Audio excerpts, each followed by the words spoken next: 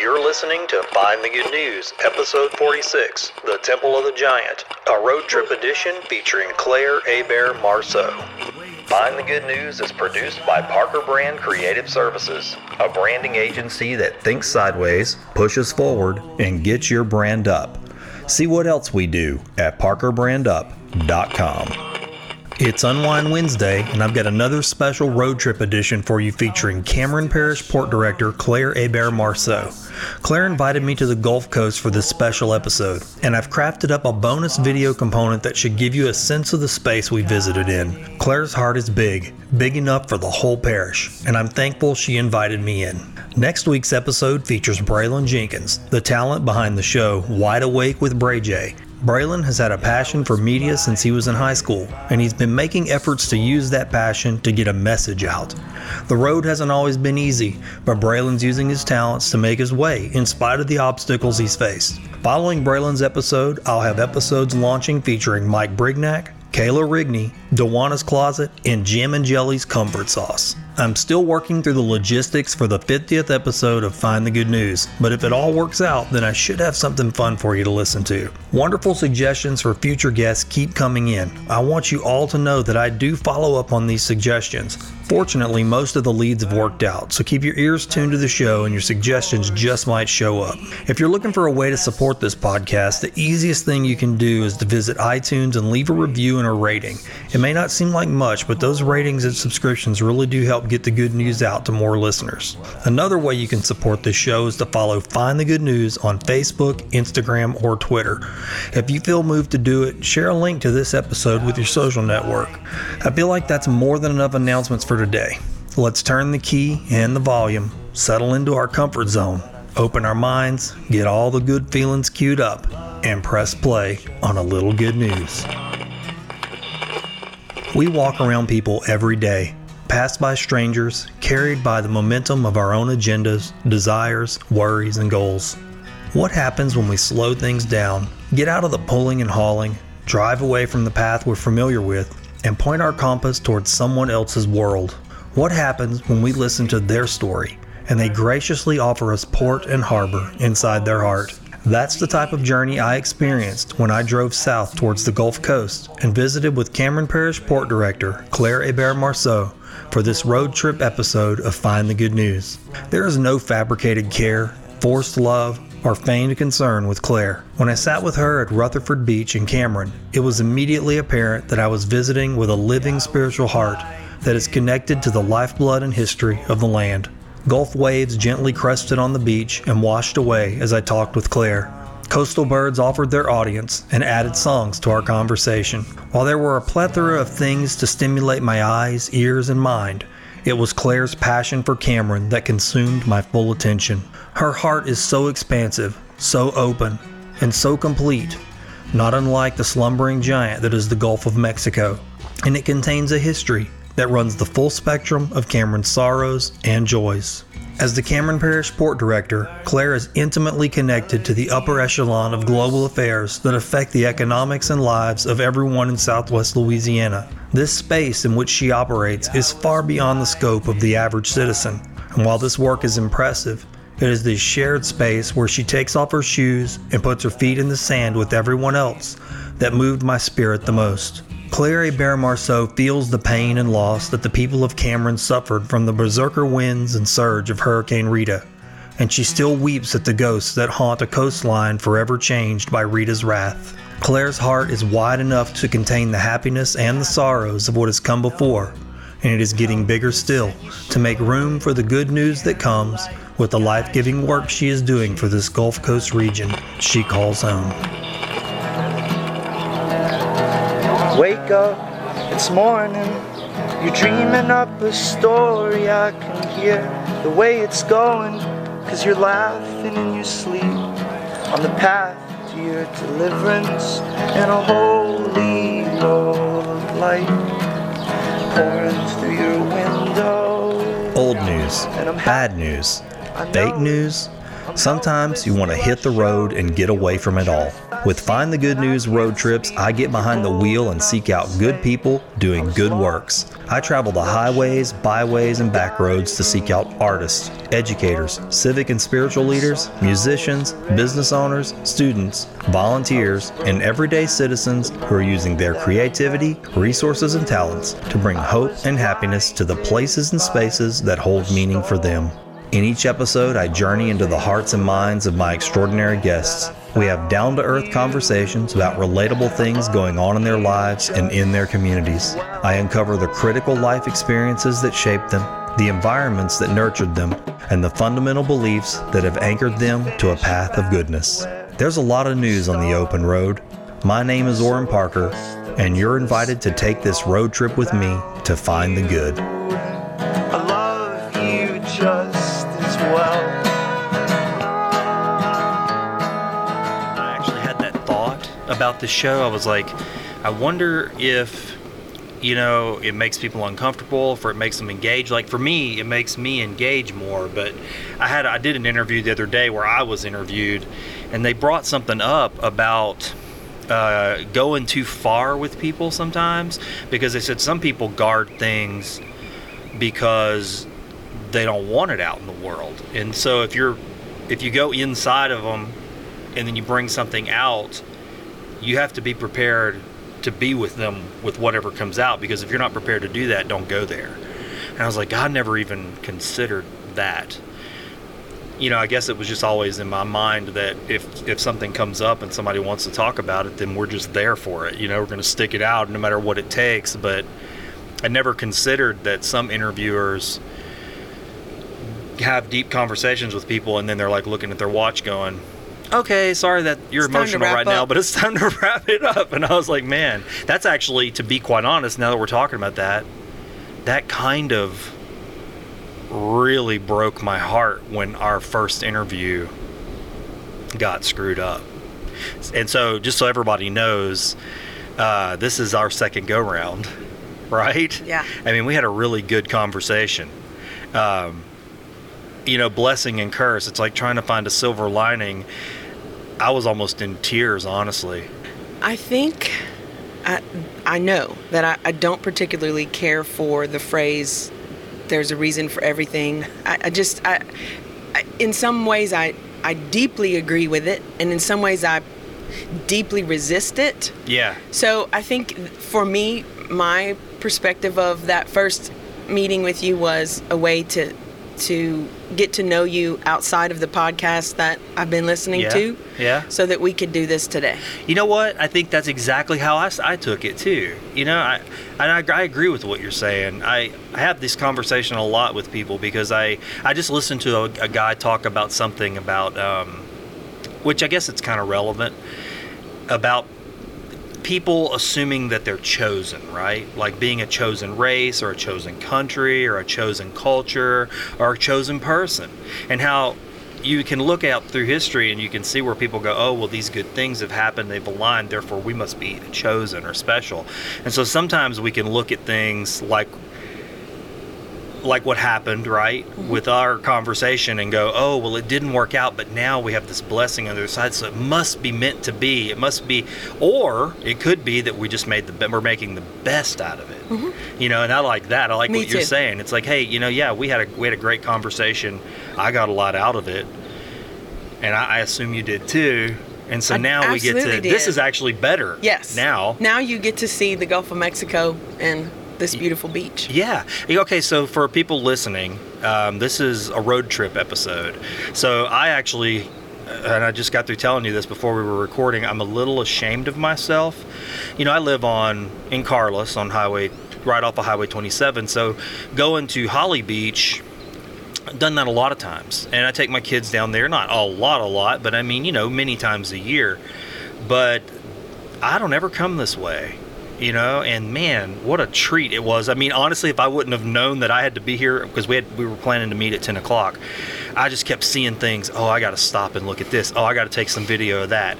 As a producer and a content creator, my mind was just in overdrive. I saw so many things I just wanted to stop and look at. And so that's what's awesome about this new format we're doing with road trips, is now we get to talk and then anything we talk about is just going to put like little push pins in my mind, so when I drive back to where I come from, I get to kind of take everything we talk about and apply it and get and just make this nice day for people. Absolutely. And what I hope will happen is people go, hey, I want to make that trip. I want to go to that place. That's one of the reasons why I really wanted to do this, because what you're doing is you're setting the stage for some intrigue.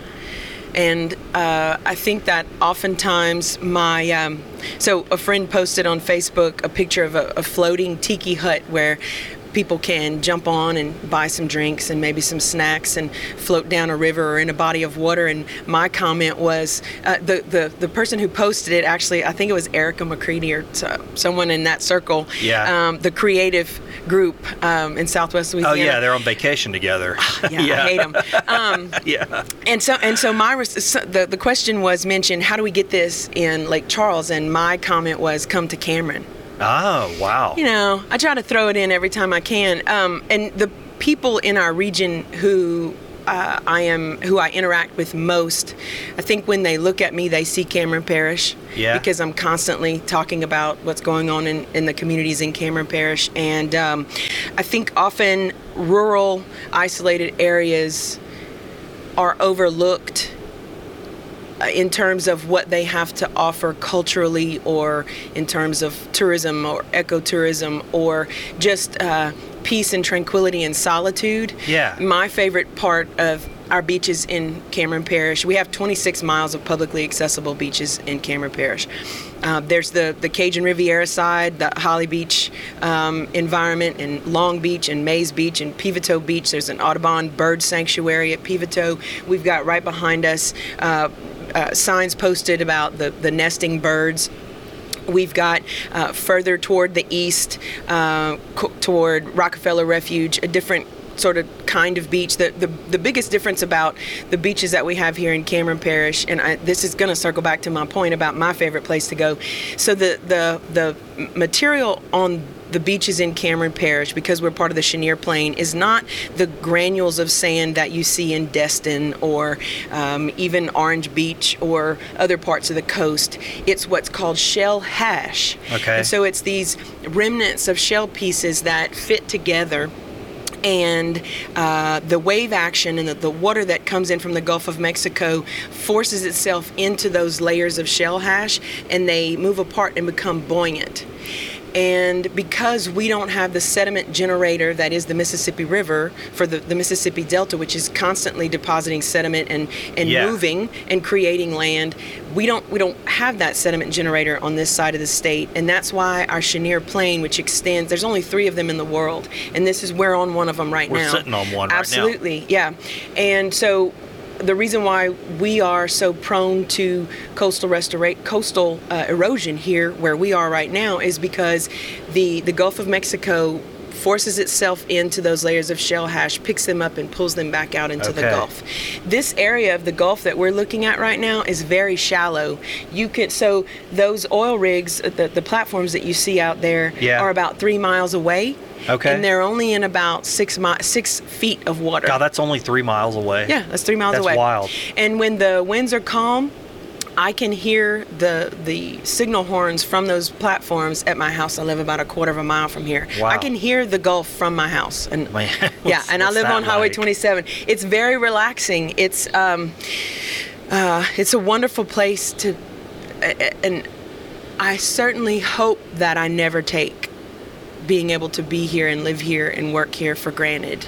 Yeah. So you're only about an hour away, and I'm right here, and I can get off work and come park my vehicle right here and not drive on the dunes because we want to protect them. Yeah, I see the signs, dune area, we try our best, and still visitors to our beaches push down the fence, drive on the dunes with their ATVs or their Jeeps, and we want people to come here, but we want them to respect it's all of our environment. It's not just theirs. And so them bringing damage to it is not going to help anybody or our nesting birds. But my favorite spot is just about a half a mile to the west of here.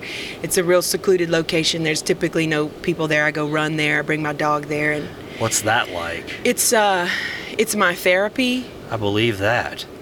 It's the way that I decompress from the stresses of what's happening with significant economic growth here. Yeah. It's where I can come and sit and remember that I'm super tiny and the Gulf is really big and the world is really big. And so any problems or struggles that I have are made smaller just through that experience of being one with the environment that I'm in and the distraction the healthy distraction that it provides.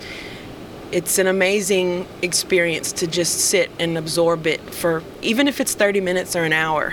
Well, listening to you say that, I mean, just coming here was refreshing to me, because when you're immersed in, I guess, living, and I guess all of this area is Southwest Louisiana, right? But to anybody who lives in other parts of the country, they look at this area and they're going to go, oh, Louisiana, the coast. Well, that's not, it's easy to make that mistake. But even in Lake Charles and Sulphur, where I live, you can kind of tend to get trapped in the east-west of things and not the north-south of things. And I don't know if I can explain that better than to say, if you get caught in the economy of what's happening just on that corridor alone, just there, and don't ever go south or don't ever go a little farther north, it can get a little bit stressful. And so all you see is progress. I'm quotey fingering right now, and I don't mean that in a bad way. I know that creates jobs for people and overall can increase people's quality of life, but it can also make things a lot more stressful too.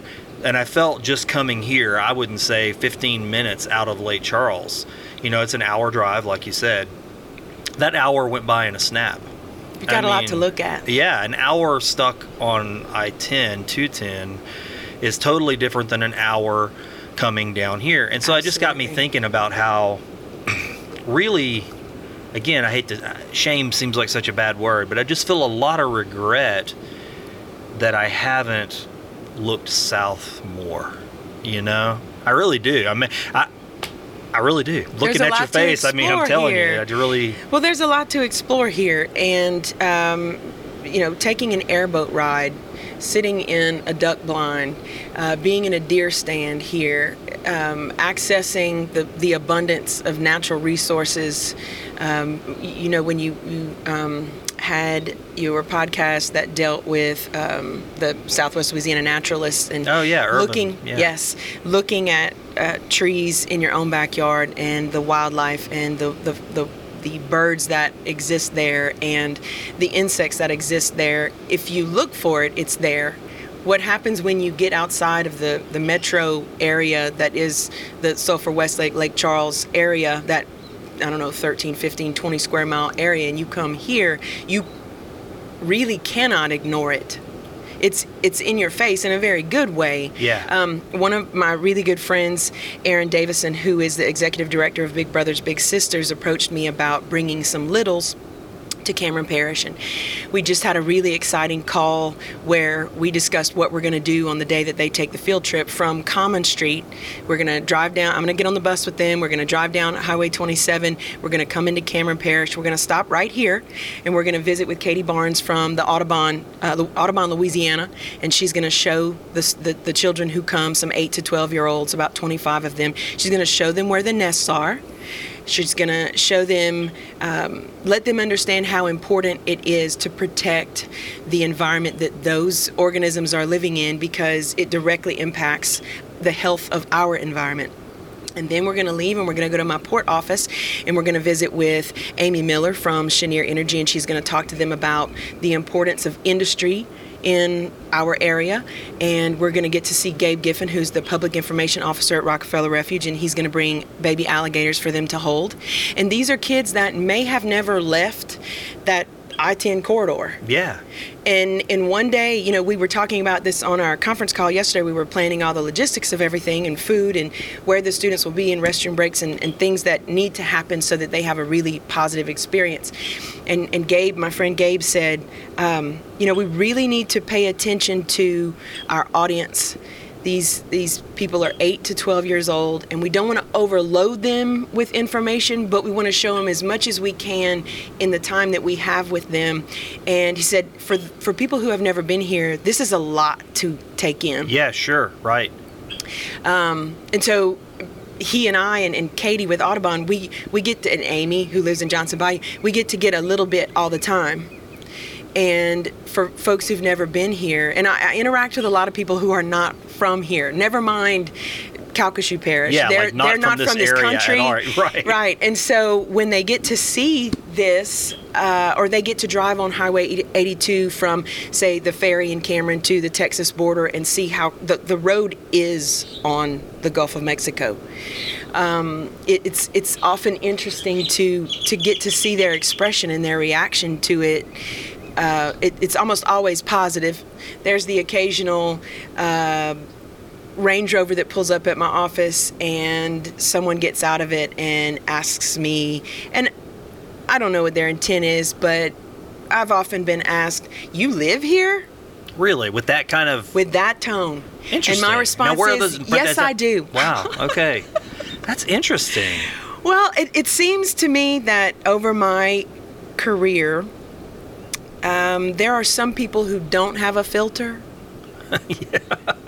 Personally and professionally, and so for them, it's that we're this remote and isolated place on the edge of the map, rather than we are in what is very obviously abundant and beautiful. Some people don't think this is beautiful. I'm actually, to be quite honest, you probably see my eyes darting around. Like, I'm just going to tell people listening, there's one of the red-winged blackbirds behind you. We have those in our yard. They come to my bird feeders. But that's sort of the thing that I've noticed about the creatures today, just standing out here as I was setting up, waiting on you, and even driving in. The birds weren't scattering as quickly as they do in town. This bird, or one like it, has been walking around here. I mean, within a couple of feet. He was right behind you a second ago. And I'm like, he's not as... There's this sense of, like, we're all together. That's totally different just an hour north. And that's what makes it so, the work that Audubon does here, the work that the Coalition Restore Coastal Louisiana does here to protect our coast and inform the visitors to this I think it's sacred. Yeah, I believe For me, that. this is the coastline in Cameron Parish is a temple for me. Yeah, I believe it. And when right now things are calm and we haven't seen any traffic, but come Friday, Saturday, Sunday, unfortunately there are folks who come here, and I don't want to focus on the negative, but that's okay. I think sometimes you got to talk about it. So and they treat this disrespectfully. Sure. They drive over bird nests with new eggs. They drive over baby birds. It's heartbreaking for me to see the disrespect for the environment. They leave dirty diapers when there's clearly at the entrance and exit of the beach, there's a place to dispose of those. There are people who bring their RVs, park them on the actual sand dune, and dispose of their waste. In the sand. In the sand. That for me is a slap in the face. Can I ask you something about that? I don't go to their house and do that. That's right. I mean, you're talking about something that's ancient. I mean, it goes back to... millennia. Yeah. I mean, we see human beings doing this. And again, I'm like you. I don't want to spin the wheel of negativity, but I do believe that sometimes we have to talk. I've always called it, and maybe even our first conversation, going into the cave and then lighting lamps on the way out, right, for the next people. So... having that conversation, I mean, what do you think that is? I mean, it's probably too big a question for any one person to answer, but what is it about a human being that can just disregard and treat spaces like that? Because, I mean, we look at even like the Native Americans when we first come to this country, there's a totally different sentiment. So what is it about mankind, humankind? What is that in us to just want to take excuse me, being blunt, but take a dump in our own bed? You just don't see other creatures doing that. I don't know. I've been scratching my head about that since I was a younger man, and I can't quite put my finger on it. I don't know that I can put my finger on it either. I think that if I think about it for a long time, it takes me to a dark place, because I think that those folks who do that in whatever way they do it, if they're going to disrespect the environment, then they're going to disrespect people, other human beings. Right, yeah. And so for me, I do take the occasional assessment of the darkness but I choose to look at the light. And, Yeah. and if I am going to put my finger on, I think it's a lack of conscience, a lack of recognizing on those particular people's part what darkness they're bringing. And I feel like I know your son. The choice that he makes every day and multiple times a day, and that you support as his father, to keep looking at the positive. This person chose to act this way. All we can control is our reaction, and our forward moving actions. And I think it's a similar circumstance. When I'm here and I see that kind of activity, even though I don't really want to, I usually go and approach the people who are... Do you? Yes, I do. So does my mother. You use it as a teaching moment. Yeah, so I say things to them like, can you see the, 1, 2, 3, 4, 5, 6, 7, 8... I can see 12 signs right now that say very simple things. So if they are literate, please don't park or drive on the dunes. Yeah. Avoid bird nesting area. There's a lot more beach to enjoy. You don't have to do this destructive action where you're doing it. Yeah. In the same way that when I see someone being hurtful to a human being, it's a challenge to have the courage to stand up in the face of the darkness and the ugliness. Well, yeah, because you can go do the same thing. That's a good way to put that. I mean, you can go leave your trash inside somebody else. And I'm happy, I know it. If you're like me, then you've got a long wish list of things you need to do around your house, things you just can't get to. It's not that I don't want to do them, but between my responsibilities at work, producing this show, and squeezing in some valuable mental downtime, I can't seem to get around to fixing the small stuff, and the big stuff is just waiting in line. To be honest, it kind of stresses me out. Maybe you're stressing out too. Well, stress no more, because I've got good news. My friend Ben Von Duke has started a handyman service, and he takes the mystery out of getting these things done. Ben Von Duke is not just some guy that calls himself handy. He knows what he's doing, and he knows a whole lot. Not only is he an experienced and professional carpenter, but he's kind of a Duke of all trades. What I love is that he's created an a la carte price list of services, so you don't have to worry about getting in your pockets too deep before you're ready. He'll fix your running toilet, install appliances, replace fixtures, install ceiling fans, repair sheetrock and concrete, and a whole lot more than that. Look, I'm not too proud to say this, but sometimes it takes me 3 times as long to fix something because I've got to get online and search videos just to figure out what tools I need. Then I have to go buy the tools that I don't have, and then kind of sort of come home and do the job. I don't have to do that anymore because Ben Von Duke will do it and do it better. On top of all that, he's just a good person, someone you can trust. He's honest, he's kind, and those are things that I value highly, and I bet you do too. You can get a hold of Ben Von Duke, the Duke of all trades, the good old-fashioned way, by using the phone. Call or text Ben at 337-540-1355. That's 337-540-1355. He'll send you his service and price list, and trust me, his prices are more than fair. And do me a favor, when you do message Ben at 337-540-1355, tell him you heard about the Duke of all trades on Find the Good News. I told my son something similar. You know, he has a kind of an ongoing painful relationship with someone close to him, and sometimes I find it so hard to talk about things without giving away other people's stuff.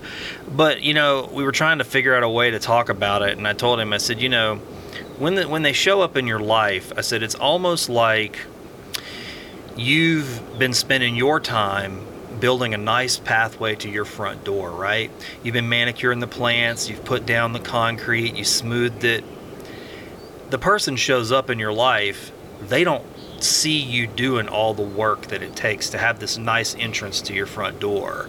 And so they come walking and your concrete's still wet. And so they come walk up to your front door and they want to bring their stuff, right? And then they leave and you're left with their footprints. You know, the concrete is still just damp enough to where, okay, well, they're gone, but now I've got steps inside that are kind of now a little more solid, and so those footprints stick around, and then you got to kind of redo all that work. But the person shows up, they can't tell the difference between wet concrete and dry concrete because they come stomping through. And so he was like, yeah, I get that. And I said, it's not fair, but how do you put, like you said, there's signs everywhere, there's information to be had. You don't want to have to barricade it off. It's so sad. It's like you want to have this, you just want it to stick. Mm-hmm. You do. You want it to be sticky, and for some reason it doesn't stick. I don't know. Yeah, it's something that I'm still working through. I recently had a conversation with a friend about what I do, because I often am asked, what exactly do you do? Well, tell me. Everybody wants to know, okay? I don't know if everybody wants to know. And my response to him was, mostly I untie knots. Ooh. Or I work to keep what will be a knot from becoming a knot. And that takes a lot of mental fortitude. Yeah. I was really lucky to have a mentor who has now passed away, who instilled in me, and I saw from his actual physical example, like he wasn't pointing his finger and verbally telling me what should be done. I got to witness him doing it. And he was heavily involved in what is now this very large economic development boom in Southwest Louisiana. And rather than preach, he actually lived the word, not to become too biblical here, but his steps were numbered, and he didn't wear his religion on his sleeve. He practiced what he thought was the way to make the place that we all live a better place. Yeah.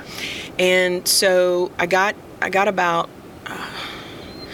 12 years being mentored by him, and that created a circumstance where now I am able to, I hope that I'm doing some of those same things, that I'm not pointing a finger or saying that someone else needs to do this work. I'm trying my level best to do the work. And so I don't really have a typical day. My goal professionally is to make the lives of the people who live here better. And who in this wide world of sports made me think that was something I can do? I have no idea. I have my dad's mother was from the Lafayette Maurice area, and she was an Hebert who married an Hebert. And my grandparents were spectacular people. My dad's parents came from the Lafayette area and moved here in the early 50s so that my grandfather could run the Superior Oil Dock in Cameron. And he did such a good job of it that people didn't even know his real name. They just called him Mr. Superior. Yeah. And his wife, my grandmother, the Hebert who married an Hebert, her name was Ruby. And when she came here, she saw a community that needed civic engagement from the residents. And so she and her group of friends would cater lots of events here. This is the early 50s before Hurricane Audrey. They had 6 children here. They evacuated for Audrey because all their family was in Lafayette. My grandfather's supervisor at the Superior Oil Company said, why don't you guys come to Lafayette in advance of this storm? And they did. And the next door neighbors that they had was a husband and wife couple with 6 children and a dog, just like they had. All of them, the parents and the 6 children and the dog, drowned. Really? And my grandparents evacuated to Lafayette and were all safe. So that's the oil and gas side of my lineage. Man. My mom's family, and there are many, many, many, too many to count and retell stories like that in our parish because of Hurricane Audrey. And it was a circumstance where the people here, the radar technology was not anything compared to what it is today. There was not a warning system like we have, or not the same. Right. So I obviously wasn't here. It happened June 27th of 1957, but we have, all of us generations past that point have been told through oral history over and over and over again, to the point where I feel I didn't live through it, but I know because they told us what happened. So when the warning came The storm, Audrey, was predicted to make landfall the evening of the next day, as I understand it. And so people prepared, made their preparations, packed up, and they were going to be ready to leave and head north, like the people here always do, in advance of the storm. And in the night, the storm gained strength, much like Rita did, and its direction, its path changed so that this was the bullseye. Cameron Parish was the bullseye. And so there was really no way for the people to know. In the night, in the darkness, the water came up, and nearly 500 residents in Cameron succumbed to that disaster. That's really incredible. I wonder how many people, you go to Galveston and you hear stories like that too, and they have museums and things like that for that kind of thing. And I think unless you really hear it and just stop and think about absorb it just doesn't hit you. It's kind of like a footnote, and you go, wow, that's terrible, and move on. But 500 people is tremendous for a parish with such a small population like ours. So yeah, it's a giant impact. I mean, absolutely. It completely changes the history of the place. It absolutely does. People, Hurricane Audrey is a phrase that is, I don't know, days don't go by that we don't talk about it. It's a part of the fabric and the thread that runs through our history here and our future in Cameron Parish. So when Rita happened, everyone left. It's interesting. It makes me think of a little story, and I'm kind of, again, another thing that I'm a little ashamed of. I was out here, I guess, about a year ago, maybe a little over a year ago, and I had to come film some people for a tourism project. And I didn't quite go up on the sand dunes, but it was down a little further west. Anyway, I had to pull up and park my vehicle and carry the camera gear out. Well, the people had left, and my vehicle started digging holes in the sand, and so I sunk. I mean, I couldn't get out, and so I sat there for a little while and really trying to figure out what I was going to do because there was nobody out there. Now you can call me. Yeah, well, I didn't know what to do. I mean, I had a shovel and some tarps and stuff, so I tried digging my tires out. I did everything you think you would do, and nothing was working. And so every attempt really just sunk me further and further and further in the sand. And so I just sat there for a little while and let myself calm down, because you can kind of panic and keep trying stuff and just make it worse. So eventually I just called the Cameron Parish Sheriff's Department and said, look, I don't really know what else to call. I'm kind of in a jam. They sent a guy out with a 4-wheel drive and a winch, and so they were pulling me out, and a couple other guys pulled up, and we got to talking about Hurricane Rita. And I ended up sitting on that beach talking to those guys for probably 2 hours after they pulled me out. And the stories they told, one of the things that really broke my heart is one of the guys said, my dad died shortly after Hurricane Rita from a heart attack. That happened far too much. Yeah, he said those are the deaths that are related to the storm that people don't quantify. He said because it was really the stress. He said and suicides. He said they lost their property, they lost their whole livelihood. He said it really changed people's lives, certain people. And he said, my dad, I know the stress killed him. And he said, and he's just one of those deaths that I'll always connect to that storm. And I was like, man, it broke my heart, honestly, because you could see it on his face. It's like it left a mark in him, Yes. And I guess he almost felt like the tone I got from the gentleman I spoke with was that he just felt like there was no place for it. It was unrecognized, almost like it just got swept away in the storm, and then time marched on. It's kind of what it felt like. That I identify with that.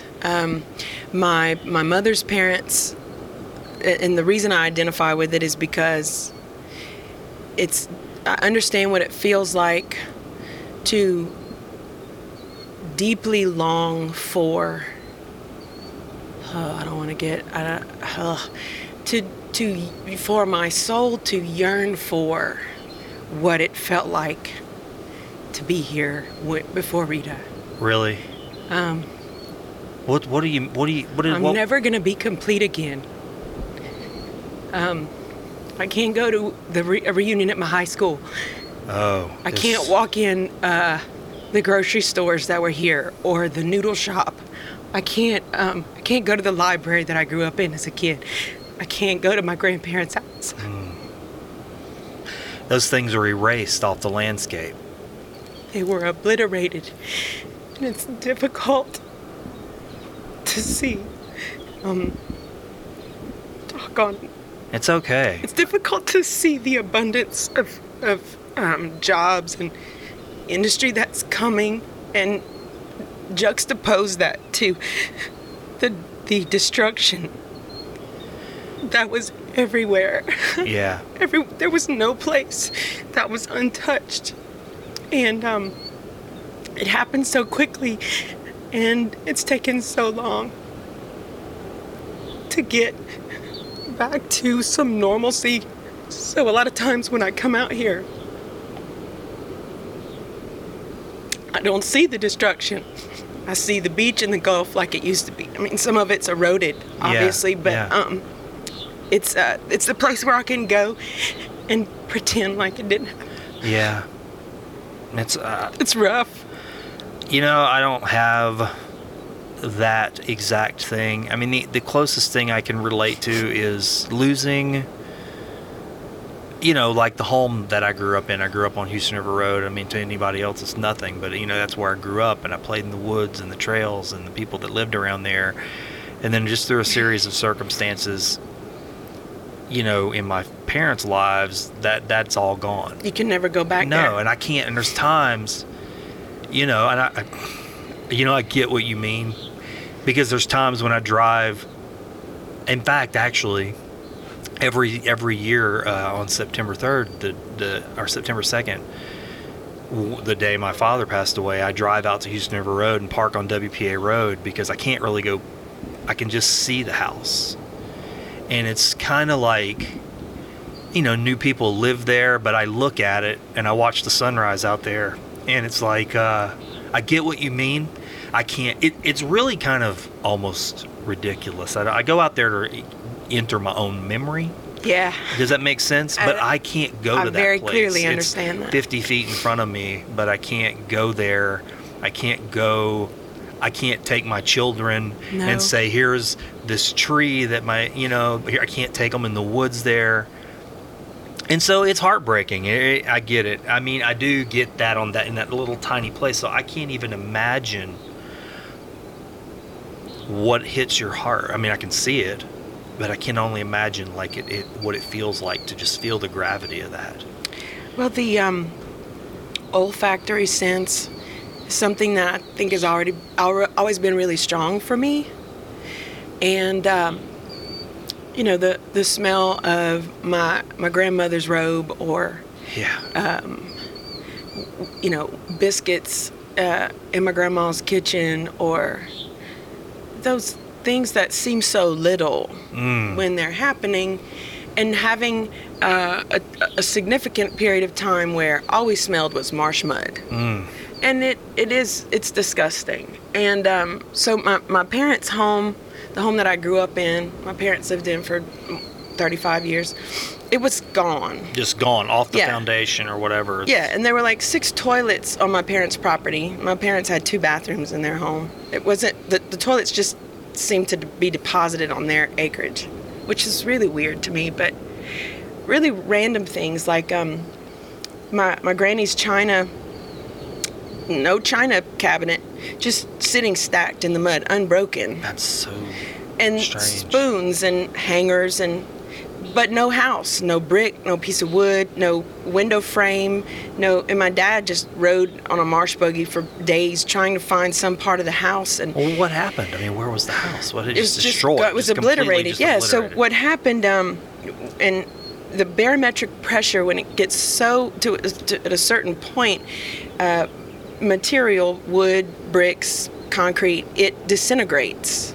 So the barometric pressure here was so low that if a tornado, which, if memory serves, NOAA or the National Weather Service released a report that showed that there were, within a 4-hour period in Cameron Parish with Rita, there were more than 60 F4 tornadoes. Oh my God. And so we're just about 2,000 square miles. And I remember watching, I think his name was Curtis Atkinson, who was the young, thin, tall, blonde. Yeah. So he was with Cynthia Arsenault when the hole was made in the hospital where they were filming for Rita. I remember seeing that, yeah.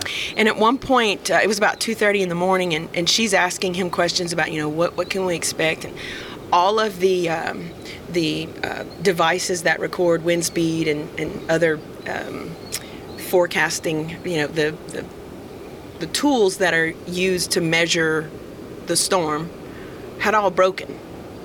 So he's talking about that, and he just sort of looked like he was in disbelief. He was like, there are no more structures. Wow. He said every single structure will be damaged if it's there at all. And I started thinking, how do we absorb that? Yeah, what do you mean by that? Yeah, how is that possible?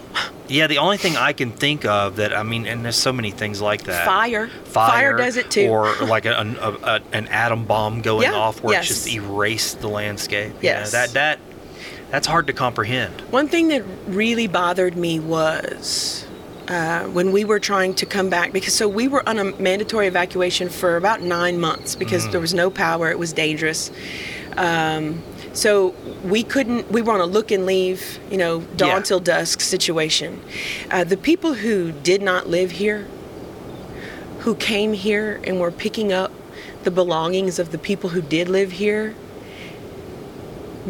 really made me sick. Wait a second. Yes. So like a looting type situation? Not looting, or just... more like I don't live here, and maybe I visited here, but I see a little figurine. I'm going to pick that up as a People memento. did that. So I guess yes, I didn't. I saw them do wow, it, that's and so incredible. that for me is a really sick situation.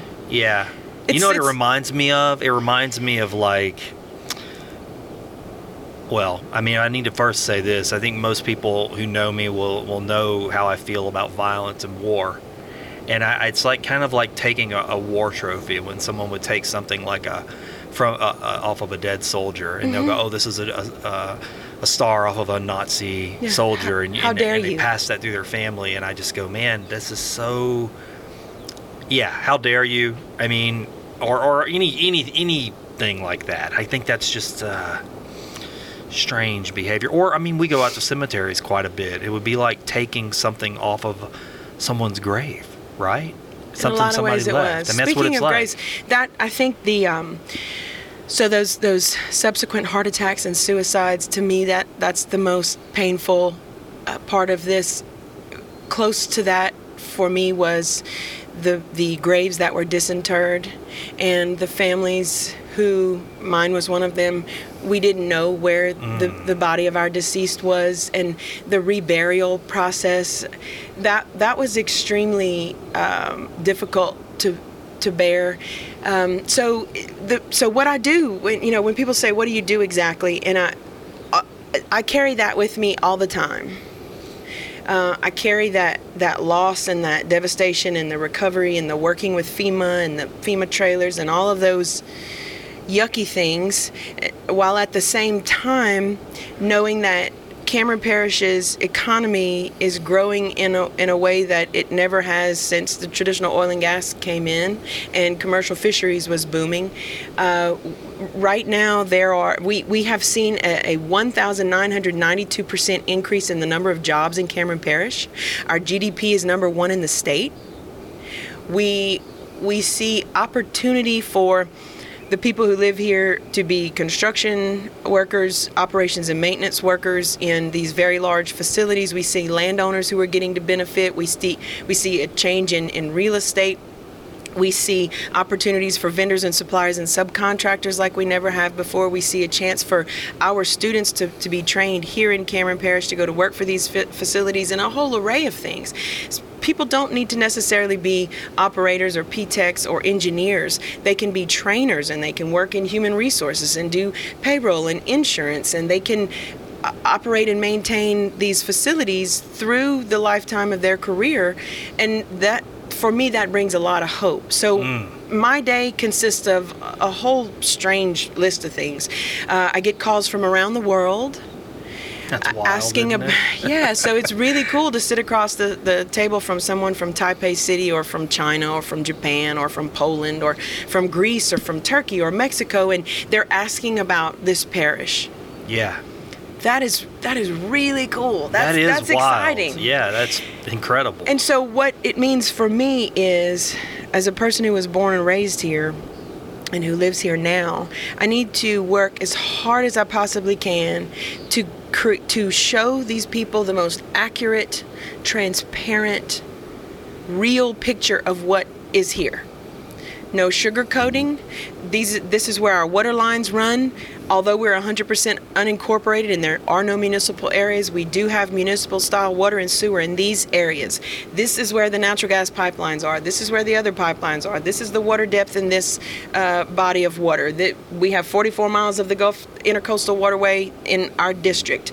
These are the points of contacts that you need for waterworks and sewer. These are the people in permitting. These are the people who own property who are willing to lease it or sell it.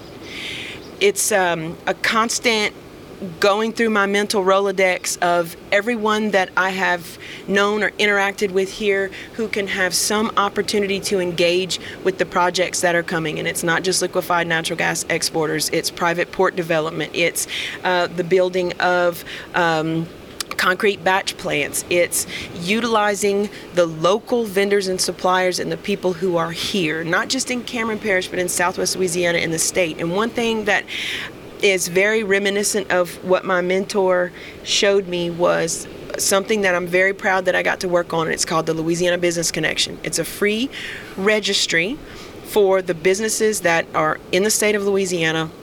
And when I started researching to find out if there was a government sanctioned, and that sounds so ridiculous, a government sanctioned anything. I'm pretty anti-government. I think that a lot of being raised here in this very Wild West sort of environment, this Cajun outback, left its imprint on me. I think that government should pursue a laissez-faire role in our lives, be there to protect certain things, but to allow free enterprise to blossom and to bloom. I think that's my personal perspective. And I think that's why I try, and Yoda said there is no try, only do and do not. Yeah. So I really make a point to reflect on my day or my hour and think, did I just try to do something, or how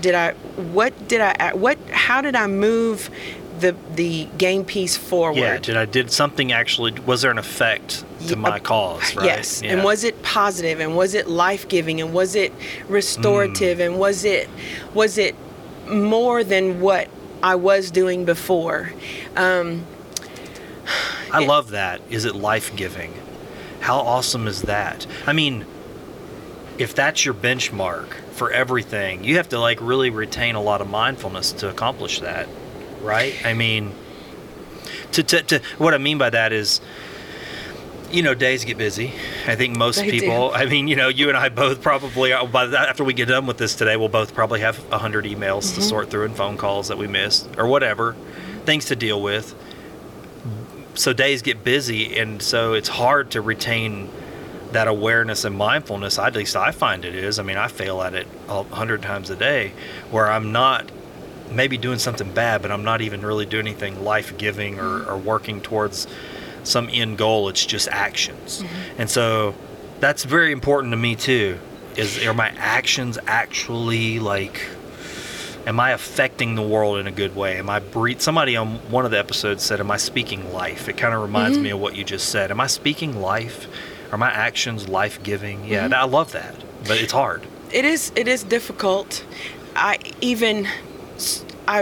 It's my nature to resist uselessness. I think I'm harder on myself about it than I am on the people around me. I'm an only child, and my parents were industrious and smart and all, active in making a difference, just like my grandparents were here. So that, and the example that my mentor set of accomplishment in doing, and not always a grandiose level of it, but that question, that self-reflection of who have I helped today, what good have I done, and so going back to why I come to the beach to release some of that has built up is because I feel guilty about feeling useless. Yeah. So I have to remind myself that not doing something is an action. I'm doing some self-healing. Man, you are it's so interesting. This morning when I left the office to come here,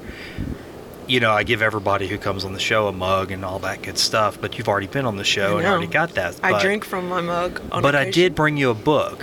What? Yeah, and I was like, I want to give her, because I keep copies of books that are special to me, and one of the books that I keep an extra copy of is the Tao Te Ching, and you may already have a copy. I do not. But there's something you keep saying. Now I do. Now you do. And there is one line in there, and just like I kept thinking about it when you were talking about being out here on the beach and how you're looking at the beach and you are there and it is sacred and you are experiencing the beauty of it today, but you also experience within you the tragedy. And I just kept imagining your heart like this bowl that just has to keep getting bigger and bigger to have all the room for all of that together. And then listening to you talk about this being useful, it makes me think of this line from the Tao Te Ching. It talks a lot about a bowl, and it says, we make a bowl, but it's the emptiness inside the bowl that we use, not the bowl itself. And I was like, that's something to sit and meditate on, and it's kind of what you're describing, right? I mean, it also talks about the Tao is used but never used up. And I was like, so that's interesting too. Like, what does that mean, that something can be used but never used up? And then how do we use the emptiness of the bowl is actually what we're using, not the bowl? And I don't know, you're talking that language, like as I'm sitting here just kind of like big-eyed, it's what you're saying. I mean, you're kind of trying to encompass that idea. And yet I don't have any exposure to it, so I'm very interested to read I love the book. that. And, I love and intersections. And then we'll like have that. another conversation about. That's right. I don't know where it comes from that I have this overwhelming desire to help people. I know that probably sounds so corny. It doesn't. It's why I went to work for FEMA. So I was teaching private school.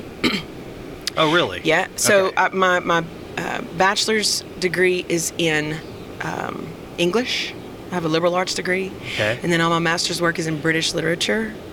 Wow. I okay. started out as an engineering student. Interesting I stayed in path. engineering. I know it's weird. My whole life is a weird Dumbo or something. like dot a to lot dot. of- It's where it's crazy. So I went into engineering, stayed long enough to get a math minor, and then decided to change my major after I agonized over it to liberal arts, because the electives that I was taking as an engineering student, these wonderful, very rich humanities courses at UL Lafayette that gave me exposure to art history and the world that I had never had coming from a really small esoteric community like this.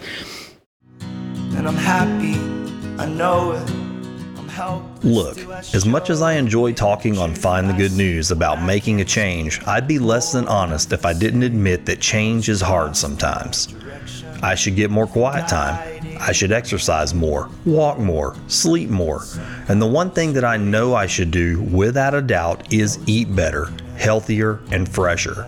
But there's a wide berth between knowing something and actually doing something about it. I love to cook, but just like those other should do's, I don't always make the time. This is where I have to tell you about Fresh Fuel, because it takes procrastination out of my way. Fresh Fuel is a fresh take on getting healthy, wholesome, and satisfying foods in your life as a kickstarter to critical change that lasts. When you sign up for a Fresh Fuel program at thefreshfuel.com, you'll find tiers for your specific level of can't get up and go. I know I found mine.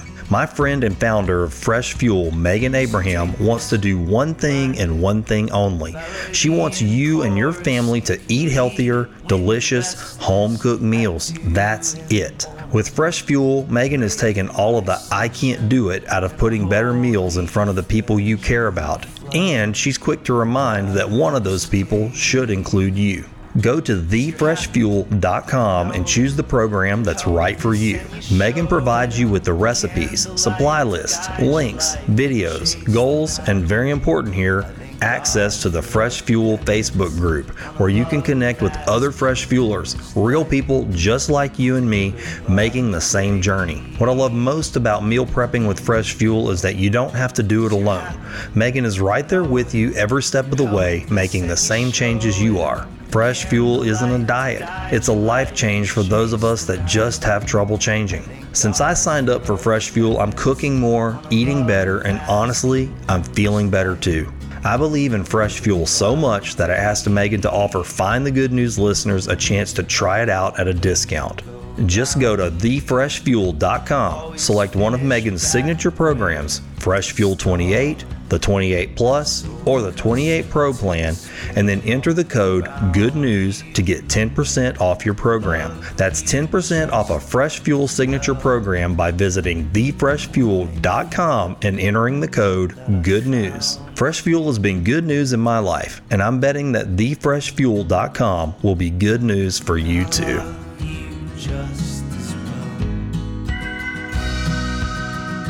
We traveled a lot as a kid, so I got exposure to other people, and I read a lot. So it wasn't like I was this sheltered, kid.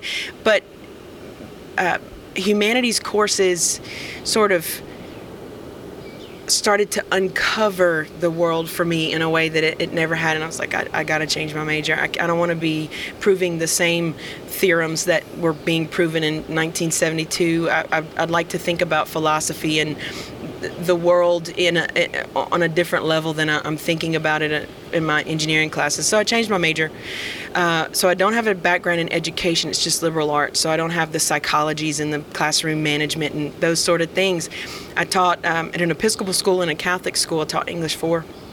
And when Rita happened, I stopped teaching so that I could go to work for FEMA. Okay. And was that because you felt like that was like, hey, this is my most immediate way I can help people at this time? I think that's a great way to articulate it. I think what I saw happening was, I've never had a FEMA ID number myself, but my family members had them, and they were staying on the phone for 3-4 hours at a time at 2, 3, 4, 5 o'clock in the morning, trying to give the federal government the information that the federal government required in order to give them assistance, or at least do some assessment of whether or not they needed assistance.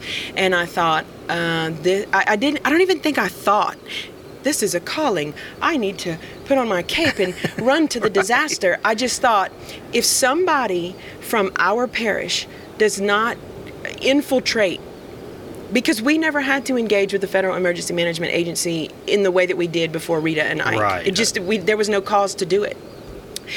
We would evacuate, come back and clean up. There was never the utter and complete devastation that we experienced with those two storms. Not in my lifetime. There was for Audrey, but there was no FEMA. Right. When Yeah, Audrey. you're talking about the game completely changes. Yeah. Right. So what happened, the way I got into FEMA was that I applied for an administrative assistant position. I had no idea what an admin did at all, and it was in Abbeville. And all my family was in Lafayette. There were 23 or 24 of us in the same 3-bedroom house for quite some time because they had no homes, no jobs, nowhere else to go. And so I went to this job interview in Abbeville, and the woman who was going to be my boss during the interview, she was a degreed planner from Michigan and had tremendous influence on the rest of my life. We're having the interview, and she's looking at my resume, and it's got my master's work and my teaching and all these community and civic activities, and she's looking at me kind of questioning, like, what are you doing here? So she just asks me, why did you apply for this job? This is an admin job, and you are clearly overqualified. And I took a deep breath, and I just started crying and I was trying so hard to hold it together and be professional and, have good posture and just get in. And she told me much later that when I left, she closed the door and she looked at the rest of the team and she was like, that's our girl. Wow. Because they were professional planners from D.C. and Seattle and Jackson, Mississippi, and all over the country that had been deployed here as disaster assistance employees in what's called Emergency Support Function 14 for the Federal Emergency Management Agency, which is long-term community recovery. So it's a planning effort right after the disaster, but it's long term. Yeah. It's what do we want to have for drainage and for the school board in this particular parish 5-10 years from now? Yeah. Which is, so we don't have a culture of plan. Now we do. We have a culture of planning. We have the Center for Planning Excellence in the state, and we have all these mechanisms now to plan where we really did not before Rita. So I think that's a good thing. So long story short, instead of being an admin assistant and making copies and scheduling for my supervisor, I was handling the Vermilion Parish School long-term recovery projects. And then I was taking people on tours of Vermilion Parish. And so my grandmother was born in Vermilion Parish, that Hebert who married the Hebert. So I knew it, and I was so proud of where my grandmother was born and raised. And that group of professional planners, when they had to meet with, say, the Twin Cities Port in Delcombe, or they had to meet with people in Erath or in Gaydon, they would say, look, this is Claire Hebert, and she's from Cameron Parish. She works for us at FEMA, with us at FEMA, but she's from Cameron. Okay. You probably know her family. So where they were Smiths and Jones and Johnson from Michigan or wherever in this battlefield post-disaster, they were here trying to do good too. Right. They ran to the calling like I was, and they were phenomenal human beings. And I think that one of the things that I find myself doing is trying to bring some clarity and realism and actuality to the people who get spun up post-disaster or in the managed chaos of all these industrial projects coming here. Yeah, right. You know, what are the facts? If someone tells you something on the street, what is the source of that information? I think that is a skill that we could all probably use more of in this world, right? Because, I mean, we're so easy to run down the trail of a quick headline readers or fake headline readers or buzz words or little gossipy things that go around, and we can go down those trails and before long we haven't checked up on it at all, and we're telling the next person. Yeah, and if I do that, I'll get myself in a lot of trouble. Yeah, so because you're accountable for information. I mean, you have to be very clear about what you're saying and what you're putting out there. And I like what you said earlier. You don't try to sugarcoat things. You say these are the facts. Plain information it's okay. Yes. It's okay to give you just plain information. It's not loaded, it's not evil, it's not bad or good, it's just information. And I think that was ingrained in me by my parents and my grandparents. I remember when I was, I don't know, maybe 4 or 5. It was one of the earliest memories I have, and I cannot believe I'm remembering this right now, but my granny had on the back of her toilet one of those circular powders with the big puff in it. It was pink. And I coveted it. It was just, it smelled so fresh and clean, and it was this beautiful pink color with a clear crystal lid. And I spent a lot of time with my mother's parents. And it was a wonderful gift that the universe gave our family. Both my mother's parents died 11 days apart the January before Rita. Really? And they would not have been able to navigate that. No. They would have been so overwhelmed with seeing their children and their grandchildren go through the aftermath of Rita that would have not been fair to the life that they had given. It was a wonderful thing. They were very intertwined as two human beings. We were, and I'll get back to I stole the powder puff thing, and my mom made me bring it back. Oh, really? Let me tell you that, and then I'll tell you what my grandmother said at my grandfather's funeral. So I would spend the night a lot with them because I was the only grandkid for like 7 years. So it was magical. I've had times like that too. I know what you mean. Instead of, and I go back to that memory, like your house, the Sam Houston Jones area, that I get to go back to that place. So I had my bag from spending the night. I think it was a strawberry shortcake bag. And I went in the bathroom and I took the powder puff thing and I put it in my bag, and we got in the car, and the house I grew up in was about 4 miles from my grandparents' house. So we get home and my mom's taking my stuff out of my bag, and there's my granny's powder puff thing, and she said, you're gonna have to bring this back.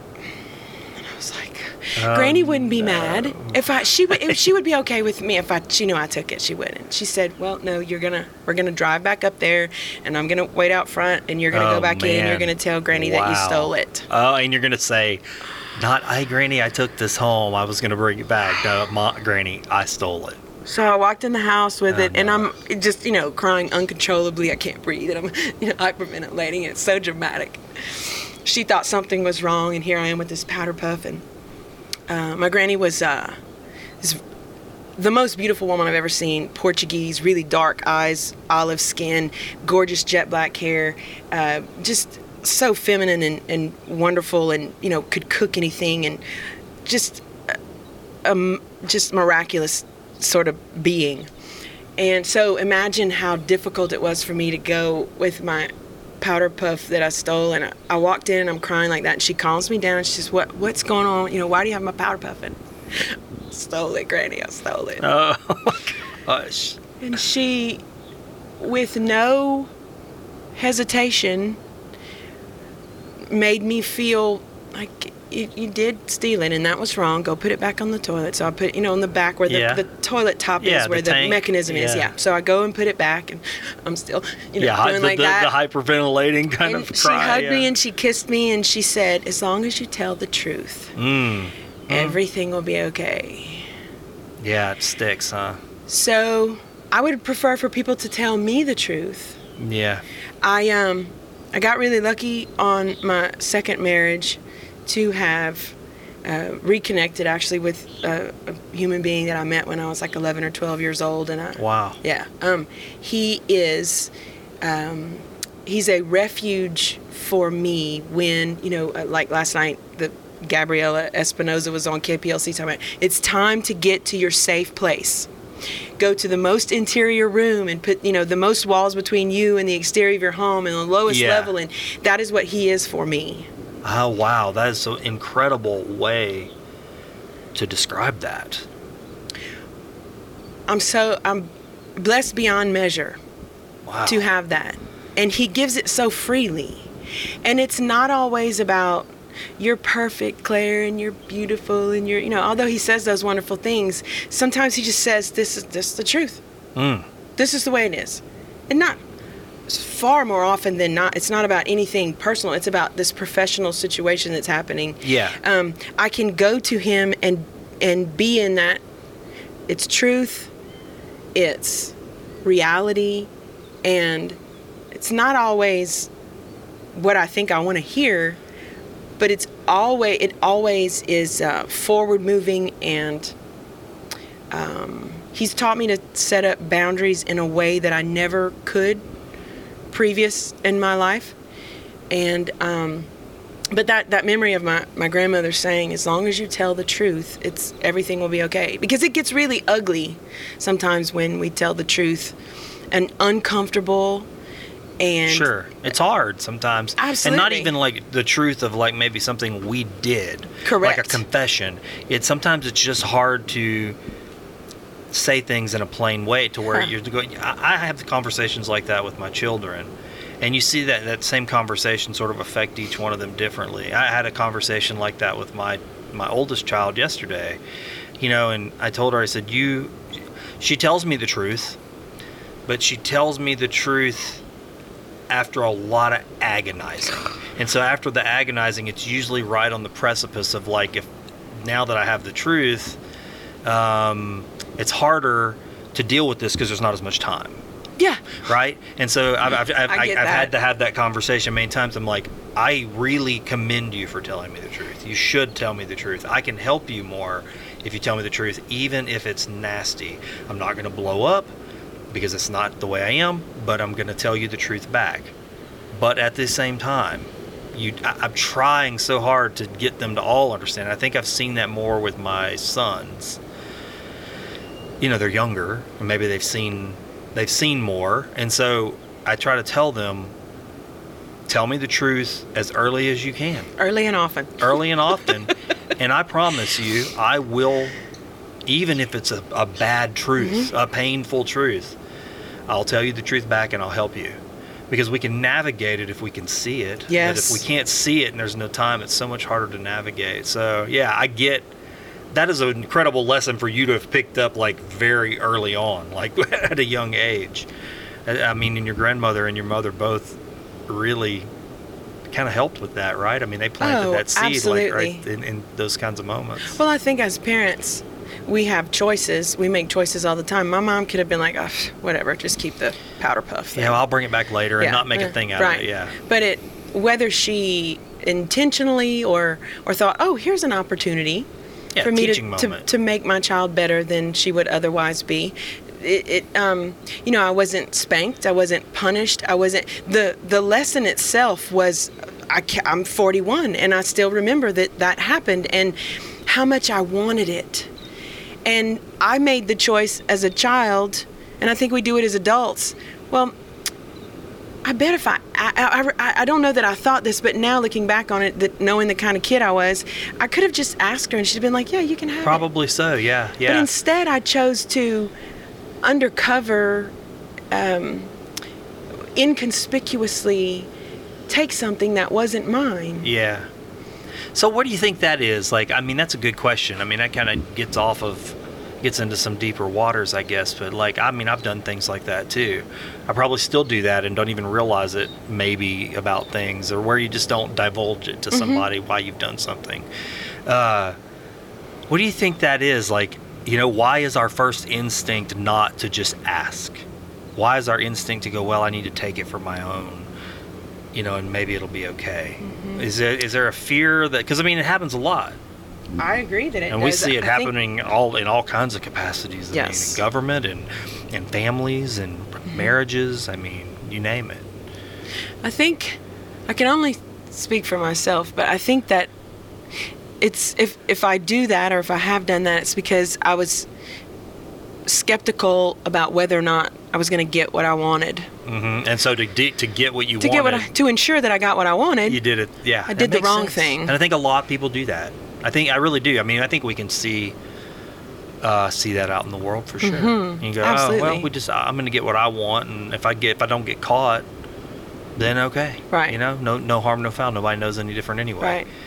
Well, that grandmother and my grandfather, the married couple, the ones that passed away 11 days apart, they did that. They were surrounded by other couples in our family that had tumultuous relationships and were deceptive, and my grandparents never were. They were very transparent and didn't keep anything hidden or covered from one another, whether it was ugly or beautiful. Or we were at my grandfather's funeral. I was sitting right next to my grandmother, and he had the words "going home" embroidered in the top part of the satin in his coffin with some seagulls. Really? And because he was a fisherman. He left southern Georgia in the early 60s with my grandmother and their family, and they moved here to Cameron during a shrimping boom, and now we have 3 generations of shrimpers in Cameron Parish. So half of me is commercial fisheries and half of me is traditional oil and gas, and I'm the only child from that union of my mom and dad, so I feel a debt. So I'm obligated to do the very best I can for both of those industries and all the industries in Cameron Parish, because we have a wide array of them. But that going home phrase in the top of his casket, I was sitting next to my grandma with my arm around her, and she said, "Look at that." And I said, "What's that, Granny?" And she said, "It says going home in his coffin, in the top of his coffin." I said, "I know, isn't that's nice to think that's where he is." She hesitated for a few seconds, and she said, "He's not supposed to go anywhere without me." Oh, wow. Oh, man. And 11 days after he died, she died. I think that she wasn't overwhelmed by it in the way that I anticipated she would be had he been the one that died first. I thought she was going to be a wreck and, just not be able to function. And she was calming and a calming force for all of us, because he was a pillar not only of our family but our community. He was a very well-respected commercial fisherman. He was fair and equitable and honest, and he did all these sort of John Wayne type things. So I had some really cool people that influenced me, both as a child and an adult, to show me this is how you're supposed to live, and watch me, I'm going to do it. Yeah. Not do what I say, not what I, do as I say, not as I do. Absolutely. Right. I think that's very important to the development of a child, and as an adult, we still need that. I agree. I think that's another thing. It goes back to what you were saying earlier about speaking life and doing things for the living, and that awareness and mindfulness needs to be really a muscle we flex, because I've had moments now that I'm older, maybe not as much when I was young, but now I think it's finally starting to develop when I can sense it, like, oh, this is happening. Yeah. I can actually, isn't it the I coolest can do the right thing right here. Yeah. And my children can see. And, I've had things where I've even tried to do the right thing and then something bad comes out of it. And that's still a teaching moment for your kids, because you can go, was it worth it? I've asked myself that sometimes. When you try to do the right thing and then something bad still happens, there are naysayers that would say, well, see, that's what you get. Why try? And then I just don't believe that at all. I've used those moments like that with my kids and go, well, yeah, and this is another lesson. Sometimes this is what happens. Sometimes you lose. Yes. Sometimes you do everything right and you still lose. Mm-hmm. And that's okay. Mm-hmm. And so what does that mean to not try? No. Keep trying. Yes. Do it again.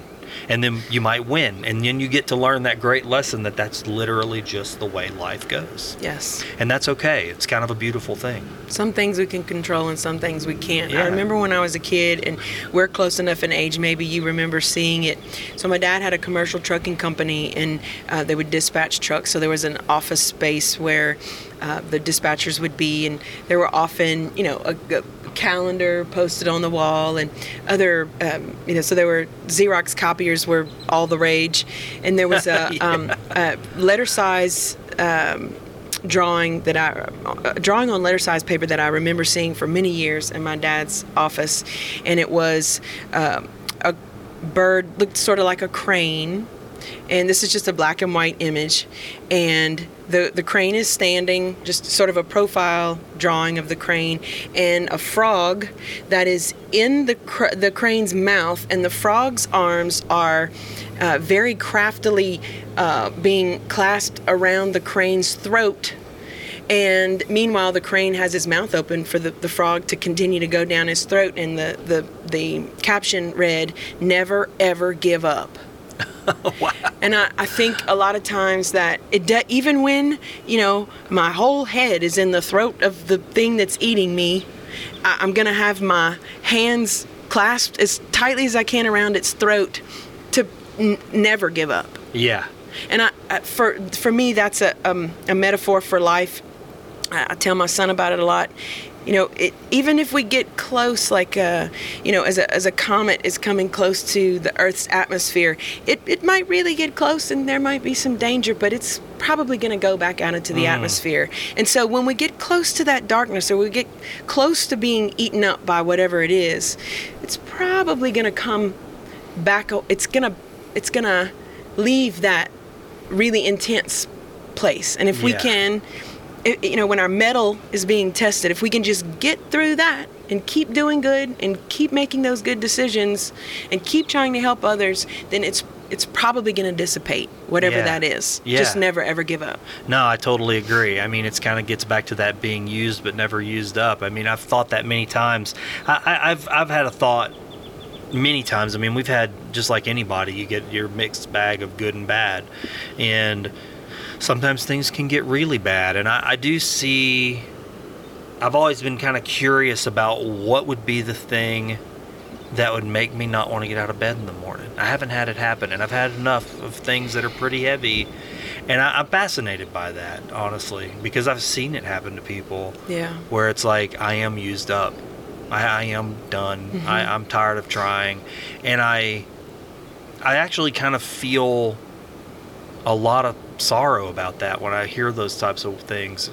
Because I'm not one of those people that just say, how bad can it be? You know, just chin up, old boy, you know? Nope.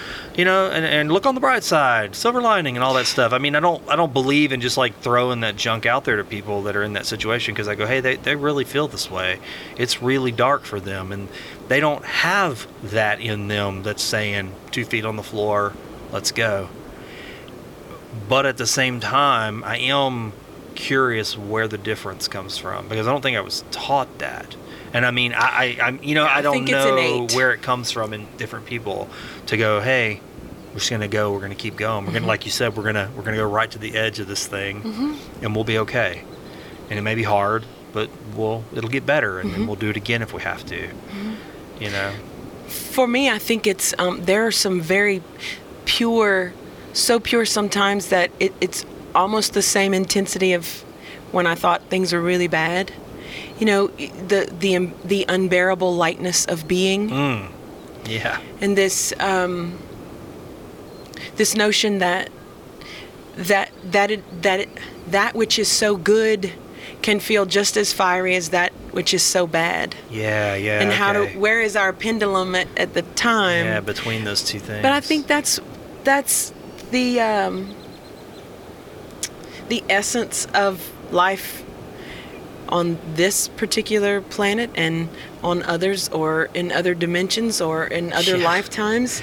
It's interesting. I was having a thought like this the other day. We went to a this is so silly, probably to somebody, but I haven't shared it with anybody. I don't share every single little thought bubble that pops through my head. But last weekend we went to the Bumon Buddhist temple in Port Arthur.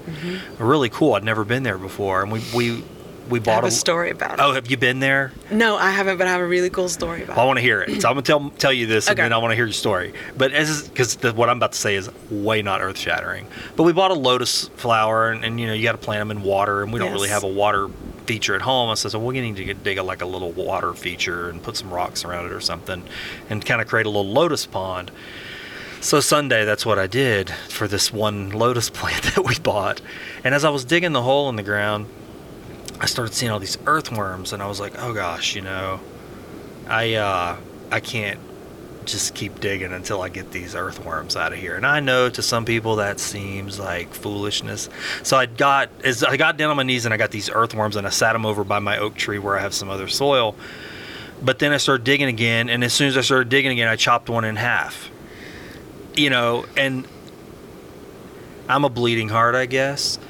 I just felt so gone guilty, man. But it was the point. It was what popped in my head. I was like, golly, this is just life. I mean, like, you can try, but sometimes you just lose. And I just lost for this one earthworm. And I know to some people that's silliness, but it was just one of those things where it was just a moment to really think about that. Is like, you can really try, but sometimes something's going to slip through your fingers and it's just going to go bad, and that's just going to have to be okay. I got to keep going. Yeah, it's life, you know. And that it's so silly, but anyway, that's. But you know, my thinking was how the reflection itself, as small as it may have been, there was great value in it, because I mean, I'm thinking, well, I made the effort to go to this special place, I made the effort to spend the time in the gardens, I made the effort to listen to what the people there had to say, to appreciate the energies that they've put into that, years of.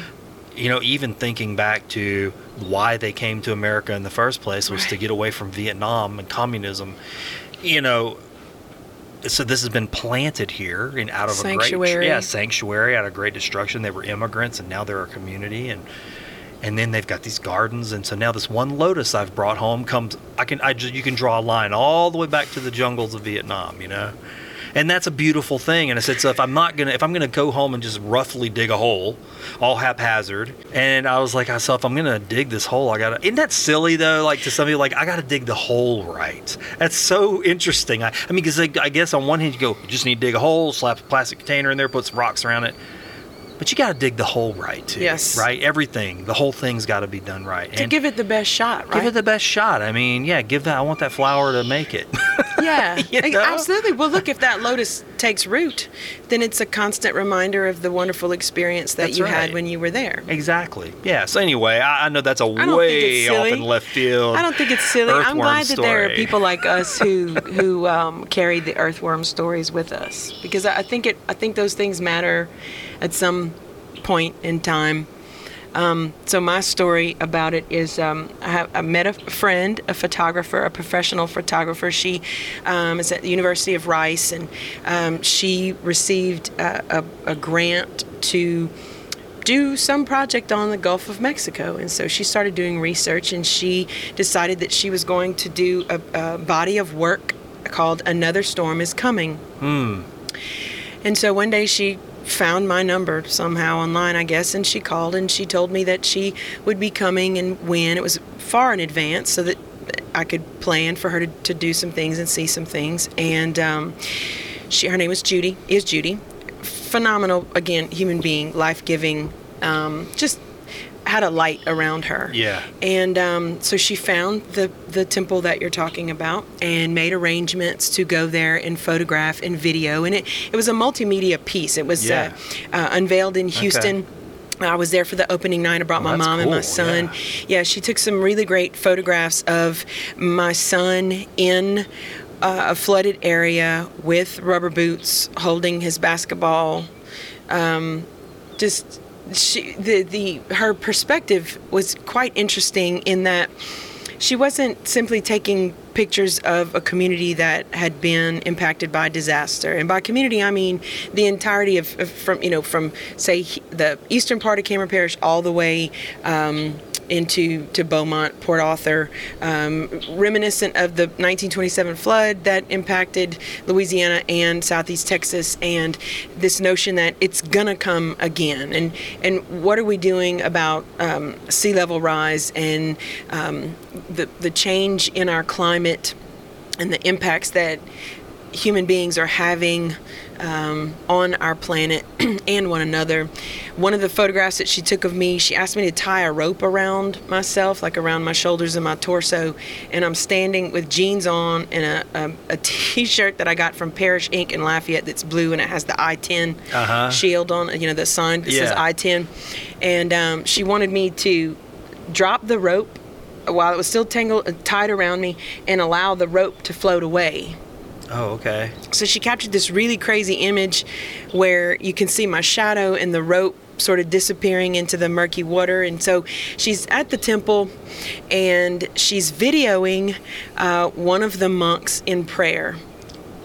He allowed her to do all of this, and so they developed a relationship. I think they still keep in touch. Wow, that's great. So with no, and you know about equipment that you need to do things like this and videography and that sort of thing, and the changes that you can make to the actual pieces of equipment to change the amount of light that comes into the lens and all those things. Okay, so she set it up, and there was no changes that she made, and yet the video, it gives me the chills thinking about it. The video starts just like regular image. Yeah. Color balance is all normal. And she didn't realize this until she got back. She was staying in the Cameron Motel here in Cameron until she went back to review her footage, her work for the day. The image gradually went from what was the normal color balance to completely white. Huh. So it was just like completely washed out. Yes. And she, the next day, called me and said, I got to bring this video to you so you can see what happened. And she was like, I didn't distort it. I didn't make any changes. And it was just strange to me to watch it. I don't know a lot about videography or the technologies used in it. But you can see that the contrast, I could see that where the contrast was on the editing screen, nothing changed. It stayed at the same mark. Something changed in the environment to make that happen. It wasn't just a overexposure. Oh, that's the word I was trying to recall. Yeah. There was no action on her part to change anything, and somehow it went from the same color balance. You could see his orange and yellow robes to a point where you could barely distinguish anything because the color. Who knows? I still wonder That is interesting. what happened. I watch a lot of different types of documentaries and exploration. I'm really fascinated by just about anything. I mean, I'll learn anything. Me too. I like to watch people go explore in other places and just contemplate things that are strange. Yeah. That people just go, hey, I can't explain it. And one thing that's really interesting to me is how electronics are affected by sometimes things are recorded Something or happened. forces just... Think about what happened to our first interview. Yeah, Who knows? right, Maybe exactly. we were supposed to be here. It was very strange because you and I couldn't hear that. There was just that little disturbance, like from Like a siren early on, and then I thought, oh, it just went away. I didn't hear anything. I didn't hear anything either. But then when you go back and play it, there's something there, and I'm like, well, that's very odd. You know, you can't. It's not discernible to my ears, but the recorder itself picked that up. That's interesting that we're talking about this now because that's kind of what stimulated us sitting at the table. But yeah. And I'm happy. I know. You're driving down the road, everything is going just fine. You're listening to the new episode of Find the Good News in your car, and you're all stoked about trying out this zipper merge thing you've been hearing about, when all of a sudden you hear that sickening tap on your windshield that's just a little too loud. I've got some bad news for you. You've just got yourself a rock chip. Unfortunately, I've got some worse news. If you don't take care of that rock chip, it's going to turn into a crack. But I do have some good news too. You don't have to have a rock chip or a crack because I've got a way for you to take care of it ASAP. If you go to asapglassco.com right now, you can stop that chip from winding across your windshield like the Calcasieu River. I used to be terrible about getting a rock chip, saying I'll take care of that later, and then later turns into this irritating crack that just spreads from one side of my windshield to the other. I should have taken care of it ASAP by scheduling a repair with ASAP Glass. ASAP Glass is local, right here in Sulphur, Louisiana, and they're mobile. Even better, you can get a quote right from your mobile phone at asapglassco.com. ASAP Glass is owned and operated by two of my best friends, lifelong friends, Dan and Kayla Smith. Dan the Glass Man will make sure his team of glass technicians gets to your job ASAP and make sure it's done right so you can keep that windshield crack out of sight.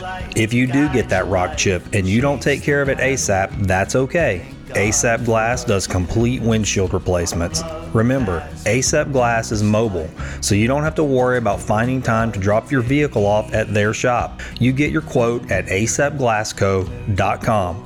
Make your appointment with Kayla, and then before long, an ASAP Glass van is on its way to your location. That's it. I know you're probably looking at a rock chip right now. Don't wait. Take care of it ASAP. Go to asapglassco.com on your mobile device and get a quote. That's asapglassco.com. And make sure to tell Dan and Kayla you heard about ASAP Glass on Find the Good News. One of the things so my participation when this photographer Judy came in was she wanted me to stand at the end of a swimming pool in Cameron, not far from where I grew up, that hasn't been filled in. It's just full to the top of water. It was never. Oh, wow. Okay. So the house was destroyed, but the swimming pool is still there. Yeah. And she wanted me to recite our prayer to avert hurricanes. Do you know that prayer? Yeah, I do know that prayer, yeah. During hurricane season, I don't know if all churches do it, but I know in the Catholic Church, you're going to recite that prayer during hurricane season, until November or something like that. Absolutely. One of the lines in that prayer that always sticks with me is that the Gulf, like a provoked and angry giant, can awake from its seeming lethargy and overstep its conventional boundaries, invade our land. Those words, they're that's just amazing. so powerful. Lethargy, an angry giant. I was like, man, it gets into sort of a mythical kind of sound. It Absolutely. really is. It's epic. Absolutely. Yeah. That's something that I think about that too when I'm out here when too. you're sitting out here looking at this Gulf, that's very interesting. Imagine it being 15, 20, 25 feet higher than it is right now. Yeah, it's like a sleeping beast. It is. That is interesting. Yeah, I mean, that's something. But it becomes provoked and angry. Yeah. And then it unleashes that wrath. Yeah. It did. Well, I mean, oddly enough, I mean, even today, I'm actually amazed at the weather. Because a hurricane-like system broke up and came up the coast, and you and I were kind of watching the weather by the minute. And it's funny because I think maybe it's funny because I'm only an hour north, but I guess because I don't live down here on the coast, like right on the coast, and again, I'm just going to tell you what I perceived. Your disposition about the weather, and I know we were just chatting, but I picked up that it wasn't really, you almost felt like it wasn't as big an issue to you as it was to me. Because you're used to the weather changing probably pretty rapidly on the coast. And so, and granted, it being only an hour north, you said that. You said, well, the weather forecast for Cameron's going to be different than for Sulphur. And in my mind, you look at the map and it's like big red blob. But you're right. I mean, it's the truth. I mean, realistically, I didn't expect us to have blue skies of any kind today. I was like, man, we really... It really opened up for us to have a nice day. Well, so we can see extreme sea fog clear up in a half hour. We can see it roll in really quickly and change the entire. We can have this kind of weather and sea fog come in off of the Gulf of Mexico by this afternoon, and our temperature will drop 10, 12 degrees. Really? Because we don't have as much concrete as there is in the metro area. Okay. We tend to cool off faster. Sometimes we stay warmer at night because as the Gulf temperature increases, it spills over onto the land, that temperature. And so the water holds its temperature sometimes. Sometimes in the winter time, we'll see the Gulf, release steam. Oh wow! Because the water's can see that. The water's a lot warmer than the air temperature is. So it's just amazing. And to come out here when a storm system is, say, 4 or 5 miles into the Gulf and watch the wall of it come increasingly closer, and we'll have sunshine like we're having right now, right here. Yeah. And to get to see it manifest and continue to get closer and closer, it's meteorologically speaking, I guess it's kind of a strange way to be so close to access it instead of just watching it on a radar. Yeah. To see it actually come in across the Gulf is pretty mesmerizing. Yeah, tactile. For me. You get a different. The smell of the air changes, the humidity changes, the coolness that I've felt as the system comes closer to land is pretty cool. So it's just an amazing place to be, to experience it like that. Driving in today, one thing I noticed, and I guess it's just all the rains that have been happening in our country right now. I mean, the water level seems to be really high, right? I mean, coming in, I was impressed by that. I guess it was like, man, somebody who's not used to this I almost felt, to be honest, a little bit anxious. I don't know if that's the right word, but I guess I felt a little anxious as I was driving because I was like, man, there's really just water on both sides, and you kind of mess up and you're off in this water somewhere. I've seen cars do that before. Yeah, it's so we're used to the 2-lane, no shoulder situation, which I guess we've become accustomed to it. Well, it's kind of beautiful, to be honest. That's what I guess I'm getting Absolutely. at. It was a feeling. It changes your feeling completely. I noticed I just started to feel different as I would drive further south. Yeah, the Creole Nature Trail is an amazingly beautiful place to drive on, and we have 4 wildlife refuges: the Lacassine, Sabine, Cameron Prairie, and Rockefeller. We have Pintail Drive, which is a great place that people can just drive through and see wildlife right there outside of their window. Yeah, I was amazed at the diversity of wildlife. Absolutely. I mean, just on a regular drive. We're on what's called the Flyway Byway. We have hundreds of thousands of migratory birds that come here on their way south or north, depending on what part of the year it is. We have the Ornithological Society who comes here every year and does a bird count. The elusive black rail was recently found here. Really? Right, not far from where we are right now. Oh, really? The wildlife is in abundance here. It was a struggle after Rita and Ike because the saltwater inundation created a circumstance where we lost a lot of our wildlife, and it was difficult for them to get back. We never really had a lot of squirrels here before Rita, but I don't ever see any squirrels here ever. Never squirrels. Interesting. It took the raccoons and the turtles and the alligators and the cat. It took a while for things to start coming back. For a long time, there were a lot of that. I mean, on the drive in, I don't even know how many alligators I counted. So we estimate that there are about 6 alligators for every one of us who lives here. Oh wow, that's a lot. Mm-hmm. Yeah. Yeah. So I live on a dead end road. It's asphalt. and on either side of that road there are canals. Yeah. And I don't run as much during this time of the year down that road as I'd like to, because there are some really large ones, like 8-10 feet long. Really? That sort of hang out in those water areas. They've never been aggressive. Typically, you don't see alligators be aggressive unless you're messing with their nest or their young, or they're really hungry in a stress situation. So they're more afraid, or equally as afraid of us as we are of them. I certainly don't encourage anyone to ever feed an alligator, by the way, or get close enough to take a photograph with something other than a zoom lens. It's just far too reckless to do that. And I think that, that anxiety that you talked about feeling, I think that people feel that naturally, and then some people who visit here think, oh, well, everything seems calm and normal. I'm just going to get out of my vehicle and go walk toward this, 10-foot long dinosaur ancestor. Yeah. That, just be logical, be careful, but come and experience it. Come crab, come fish, come saltwater fish in the Gulf. There's freshwater fishing. We have charter boat captains here out of Cameron Parish that I've done this for decades. There's just so much to experience here, either by going to a wildlife refuge or just driving and seeing it. Yeah, I mean, I've done this with other people on the show, and especially now that I'm traveling out of the office to do them on these road trip episodes, I'm going to start bringing my family to the places that I experience. Cool. Because, I mean, they're so accessible. That's the thing that I want to really, I guess, impress on anybody listening, is that this was not a hard trip. It's not. It's an easy trip, and it's a nice getaway from the city. And there are places to eat. Oh, and there are places to buy gasoline. I think people maybe don't think that if they don't come down here, like it's like. I mean, they're not a lot, but they are. Yeah. There are some, and it's the places that I, when I'm not cooking a meal at home, I'll go and get a salad or a stuffed baked potato, and it's or local, right? A fish. Yeah, like so they buy. Type. Yeah, absolutely. They buy their fisheries products from here, their seafood products from the people who fish here. Well, that's really awesome. I mean, if you want to come down to the coast and actually kind of say you ate food from the coast, I mean, you're actually getting.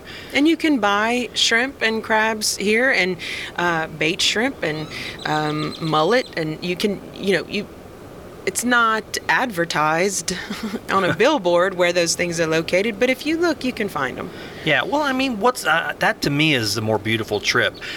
I kind of discovered that when my dad and I took a trip to Colorado. He unfortunately for him, I mean, he was really trying to do me a favor. He was just a driving buddy, and he turned around and drove right back after he dropped me off. But I always thought that about that trip. I was really young, and I thought, man, how cool is this? Because we took a lot of back roads through Texas, and it was just off the beaten path type of stuff. And I thought, man, what a better way, at least to me, than traveling the interstate, honestly. Absolutely. To see these little local places and watch it change from city to city, instead of just sort of getting the same, I can get off on a rip, but the same corporate kind of brand dump, where it's like, it's the same hot stuff that's in the 45 minutes away on the interstate, and the same thing from city to city. I guess there's a comfort in that to sometimes when you're traveling, to know that those resources are there. But then there's the excitement of not knowing if we're going to run out of gas before we get to the next right. And just to say, ooh, what's that? I want to stop there. Yeah. I've seen so many cool things, like coming back from Colorado that time.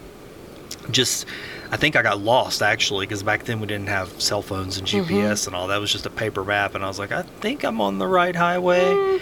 But there was some kind of place, and then like a little dinosaur exhibit out in the middle of nowhere, cool. And I was like, well, this is cool. But you would have never found it. I would have never found it, and I love that. I mean, that's what I would say about Cameron, take a drive and just let it happen, whatever's going to happen. Yes.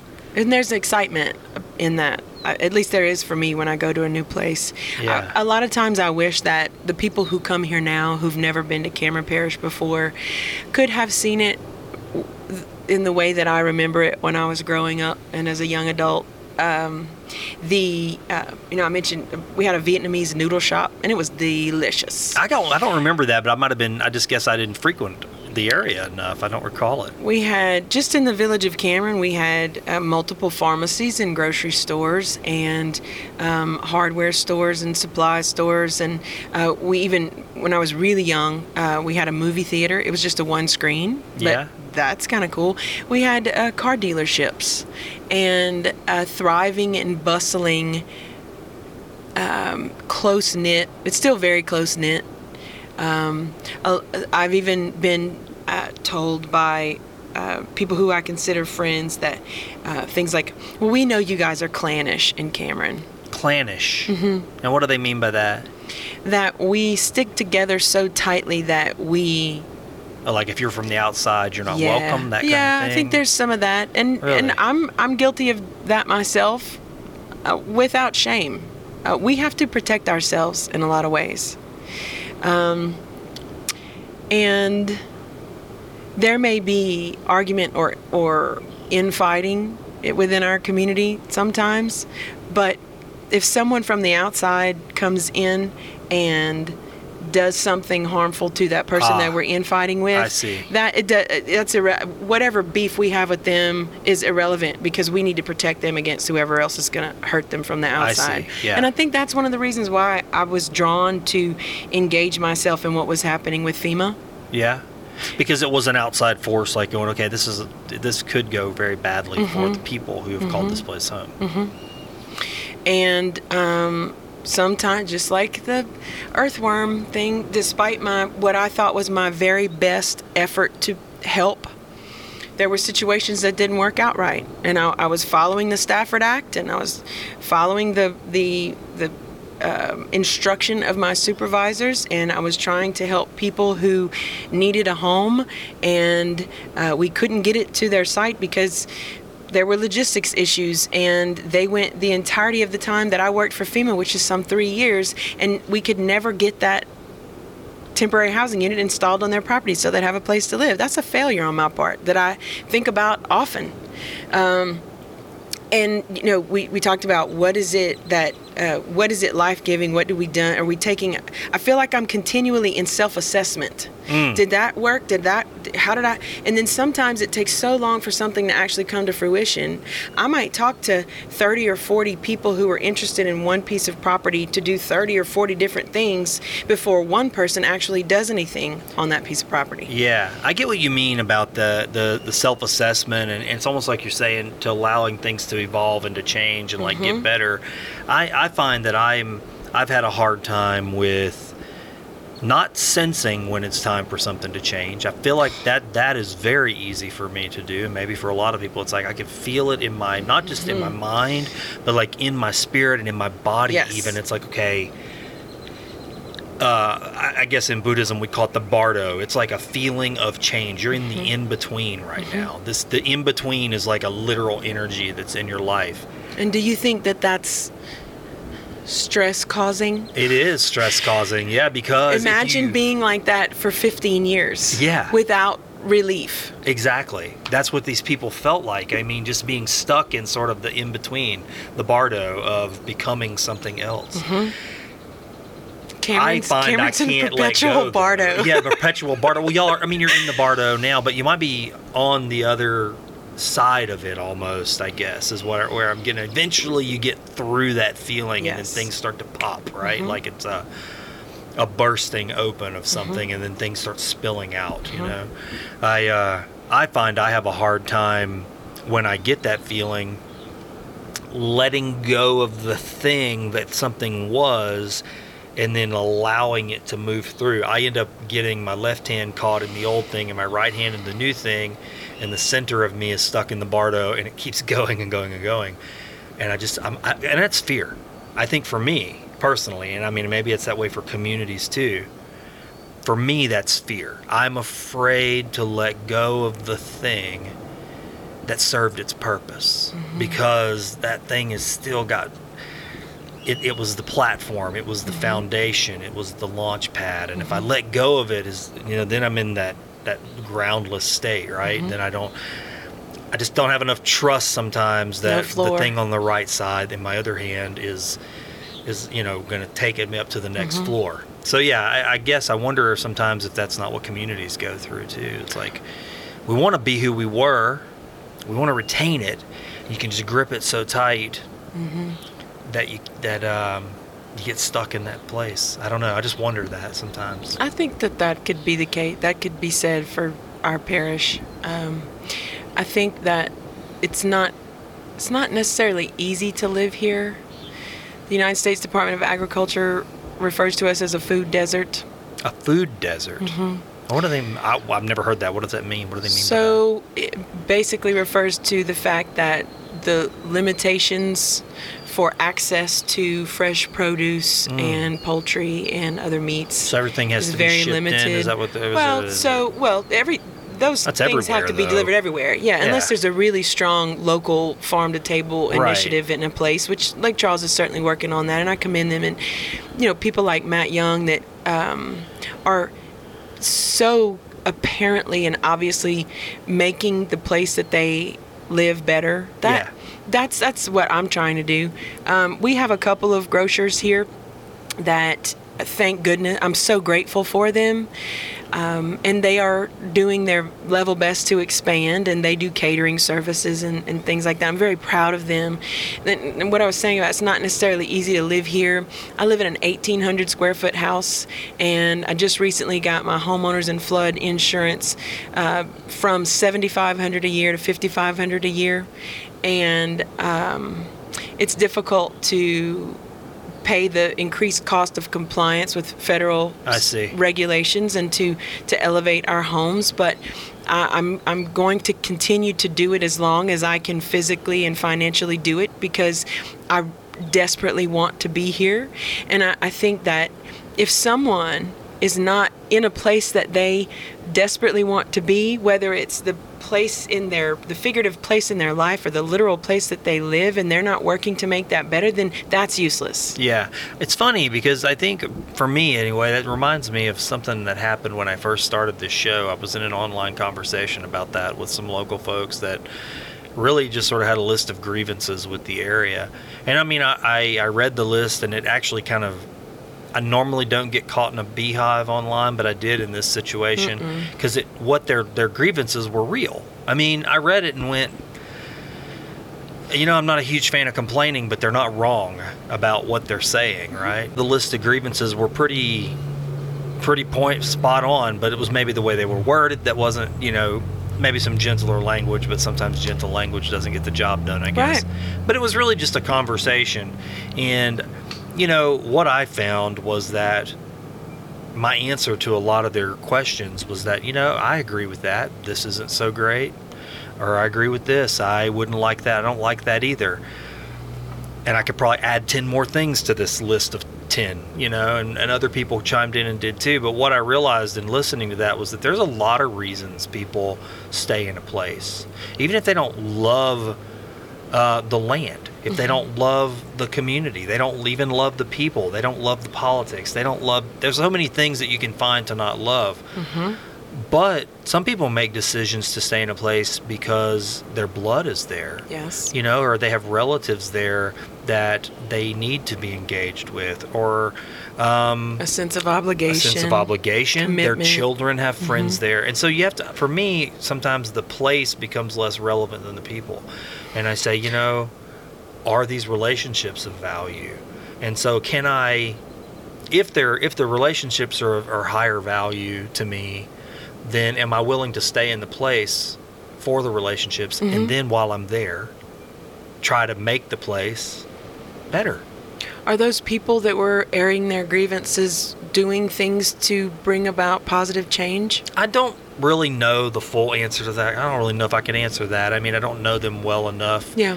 I was just curious. I don't know if they were like had an activist heart or anything. I would say that they were probably fine people. I think they might even be business owners. But it did create like a really big conversation. And honestly, I saw a lot of people that I now engage with through this show in that conversation. So, they had that one little thing created a big dialogue. And a lot of people had similar sentiments, I say it was in equal parts. You know, you had some that was like, yeah, I hate this place too. It sucks. Move. Right. Or people who would chime in and say, yeah, I lived there. I tried for so many years, but I got sick of this and that or X Yeah. and Y, and I left, and I'm so happy that I did. That kind of stuff was sort of breaking my heart when I heard that, because, I mean, it would be easy to move away from a place when things get hard. It really could be, right? When does that stop? But when does that stop? That's right. You keep chasing that, and you're going to be moving around, because you're going to, as soon as you settle in, you're going to find it everywhere you go. Something that's just not, you know, it's not Goldilocks' porridge, you know. It's not just right. Yeah.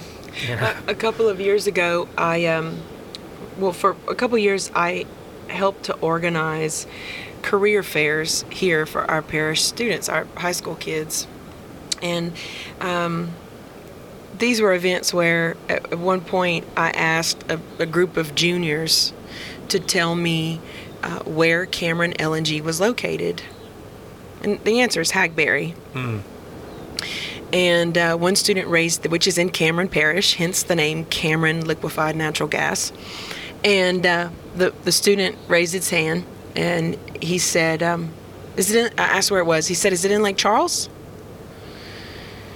And that for me started a series of frustrating events and conversations, because if a student is going to school in Cameron Parish, Oh, wow. and yeah. through some class, whether it's Louisiana history or just a history teacher taking the time to say, hey, do you guys know that our parish broke off of Imperial Calcasieu in 1870, and there were Attakapaw Indians, and there are mounds, historic mounds in our parish, and there are, 33 miles of the Calcasieu Ship Channel in our parish, and there are 78 miles of coast. Something about our parish. There are 4 wildlife refuges, and these are some of the birds, and just some general knowledge about our economy, and so that those students have some basis of knowledge about the place that they live. And so I started to, and I'm surprised that I've never gotten any calls from angry parents about this, but so I started asking, when I had a group of our high school kids together in an area, for them to raise their hand if they really were proud of being from Cameron Parish, and that they wanted to live and work here and raise their kids here. And right away, about 8 or 10 hands would pop up. And I would say things to them like, that makes me so glad. I was born and raised here. I went to school here, graduated from South Cameron, and I love our parish, and I get to talk about it to people from all over the world and share information about all of us with them, and it's really exciting, and it makes me happy that you want to be here, and I'll help you write a resume, and if you need letters of recommendation, tell me things about yourself so I can help you I want to be of help to you. Yeah. This is what I do, kind of thing. And then I ask the same kids, so tell me if you are not proud and you don't really like to tell people that you're from Cameron Parish and that you can't wait for the day that you can leave and go somewhere else. And about the same number of hands pop up. Yeah. And I say to them, well, guess what? I am just as happy and committed to help you leave this fine and wonderful, beautiful place that I get to live as I am to help the people who want to stay here that just raised their hands. Wow. Because I would prefer for you to go away and find whatever greener pasture you think exists, and you may go somewhere else out of the parish or out of the state or out of the country, and you find it, and I hope that for you. But don't stay here and sit in misery and not make it better for yourself and everybody else who lives here if you don't want to be here. Right. And I think that goes for everybody anywhere, wherever they are. Yeah, you can just get sour grapes and just make sour wine, right? Right. I mean, that's really it. And I really am. I'm happy to help those kids create a resume, apply for jobs, so that they can go to wherever it is that they think this nirvana exists. And I would prefer for them to do that than to not want to be here. And I'm happy, I know it. I'm helped. Do you ever hear a good song on the radio that just moves you? Maybe it stirs your heart, but then it starts to move your body too? Do people around you say things like, you've got rhythm, or where do you get your energy? Well, I've got a secret for you. That might be your dance coming out, and the Whistle Stop Dance Sport might be just the job your dance is looking for. I know your first thought, but I don't have any dance experience. That's one of the good things about this opportunity. You don't need years of dance experience to do it. What Whistle Stop Dance Sport is searching for is a multi-dimensional talent. What does that mean? Okay, I'll tell you. You see, dance goes far beyond formal training, though that is a plus. Being able to dance means you can take life by the hand and let it put one arm around your waist and move to the rhythms that flow your way. To be a dance instructor at Whistle Stop Dance Sport, you'd need to have experience working with children, good rhythm, positive energy, and a personality for people. Dance Sport works to enrich children's lives by offering social, emotional, behavioral, and cognitive skills that naturally build confidence. Through dance, these children develop self-esteem, express themselves creatively, and strengthen critical thinking skills. Does the thought of affecting young lives in a positive way stimulate your mind, your heart? Do you want to do something that matters? Something that could really change the course of a young person's life? Then maybe that's why you heard about this dance instructor position with Whistle Stop Dance Sport.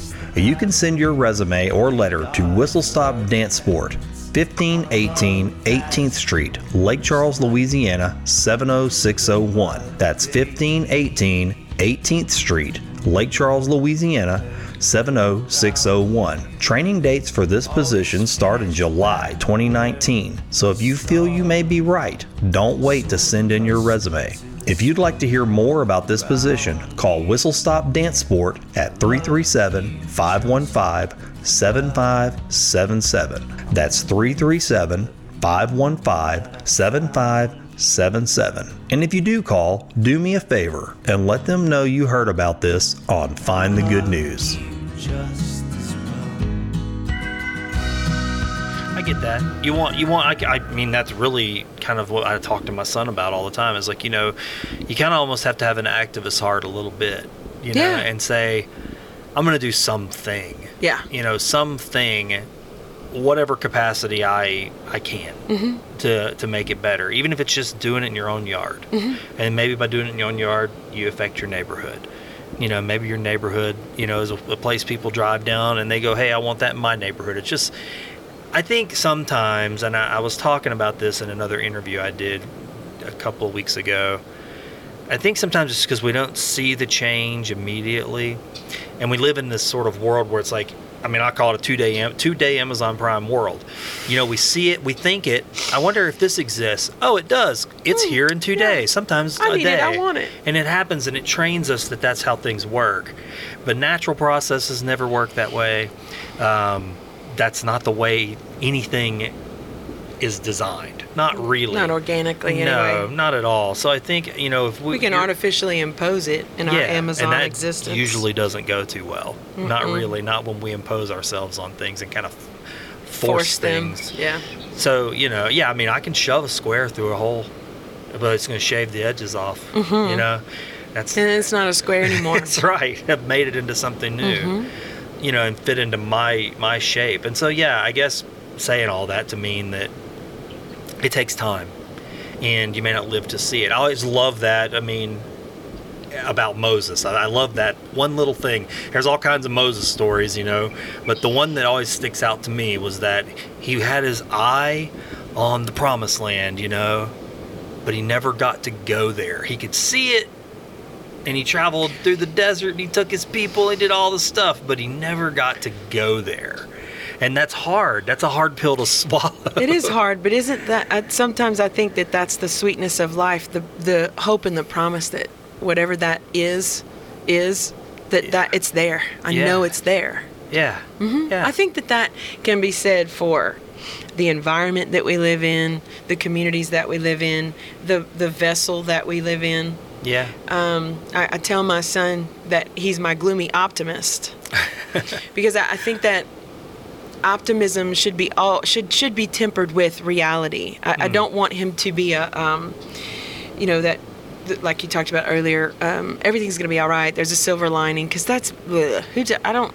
Yeah, it's so I unrealistic. Always say it's #best life. I'm just not. It's eye roll. Yeah, I just don't. I'm like, maybe not. Sometimes it's okay to just call a mud puddle or a pothole a mud hole and a pothole. It's okay what it is. Call it like you see it. But I want him to know that consistent optimism is certainly a life practice that I've tried to show him, and that if he has a coin and one side's negative and one side's positive, hope that it flips to the positive side. And if he has some control over it, to impose that, whatever control that he has, and so that it's a positive situation. Yeah. And I'm really proud of him. He is pensive and thoughtful and kind and generous, and he's really tall. He's 6'5", and he's only 16. And he went to ICCS in Lake Charles from kindergarten through 3rd grade, and then we were able to get back to Cameron, and so he started school here. And I think it was his 3rd grade teacher at ICCS who maybe kindergarten. Anyway, she told me once that he was her little compromiser. And I thought, okay, Claire, you've either done a really good job or you're setting him up for a lifetime of, I'm Captain Compromiser. Let's find the common ground, guys. Let's meet in the middle all the time. What have I done to this kid? Or, oh, good, I did something that even his teacher is recognizing. She said, he doesn't go get in. I think she could tell that I was a little freaked out about it. What does that mean, teacher? She's like, he doesn't go involve himself in other people's business, but if he's nearby and there's some kind of conflict, he's the first one to say, hey guys, chill out. What are you doing? We don't need to act like this. So I thought, so he's a peacemaker. Right. So now I'm thinking about that kind of conversation with his teacher now that he's 16 and so tall and so big. And he looks much more mature and behaves much more maturely than a 16-year-old would. I wonder how that Captain Compromiser role is going to surface as he increasingly has opportunities to be involved with teenage hijinks. And is he going to still be the compromiser? Is that going to get him into trouble when those who call themselves his friends pull him into situations to resolve them for him? And so I worry a lot about that. And that could be a really good trait too, because like a mediation type of situation where it's like, he might not compromise, but he might mediate, like help people find the best solution, which sometimes isn't a compromise. Right. He and I sometimes talk about the way that people behave and how certain circumstances get out of control, and how sometimes it's the right thing to back away from that or remove ourselves from it. We'll go to GameStop and he wants to talk about the newest Pokemon Sapphire, whatever it is, and he's this much bigger than me, and I obviously look older than him, but maybe to the person behind the counter I don't look like his old. So he looks a lot older than he is, and maybe I don't look my age, and they're trying to figure out from the way we're talking, interacting with each other, why is this really big man wanting to know about games that children would be playing. And so he's done a lot to navigate through that. I think he recognizes that adults and some other people his age don't know how old he is, and his vocabulary is larger than most, and he wants to go to Japan. Wow. And teach English in Japan, and I'm excited and scared all at the same time, but I don't ever want to step in between. That's his life. Right. I didn't have him to make him have the life that I want him to have. I want him to have the life that he wants to have. That's very hard as a parent. I think it is. To be, I don't know if you've ever read The Prophet by Khalil Gibran, but there's a whole thing in there if you ever get a chance to. It's a lovely book, and there's a whole section in there about children, and I've always tried to take that approach that, and I'm going to butcher the way it's said, but he says something to the effect of, just as much as the creator loves the loves the arrow that flies, so also does he love the bow that is stable. And the whole poem is basically talking about children as the arrows, and that we are the bows and we're bent by the Creator. He bends us to fire these arrows straight and true. And I always loved that. Like, can I be a willing bent bow?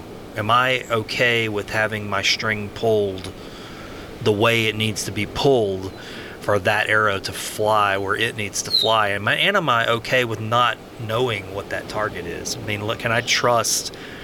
That's a tough thing as a parent sometimes, because I hear things coming out of my kids' mouths. They have dreams that are not my dreams. They have desires that aren't my desires. 100%, especially with, I saw it with my daughter, but I see it even more so with my boys. I mean, they're really fired up about the future. I mean, they're excited about their dreams. That's wonderful. Even at 8 years old, I see my youngest wanting to do things that I didn't even start contemplating till much later in life. I'm like, man, he's really passionate about some things. That's awesome. Already. Like, how has that happened? These kids, I guess because they have access now. They can, their curiosity doesn't have to trail out. I was talking about this with another guest.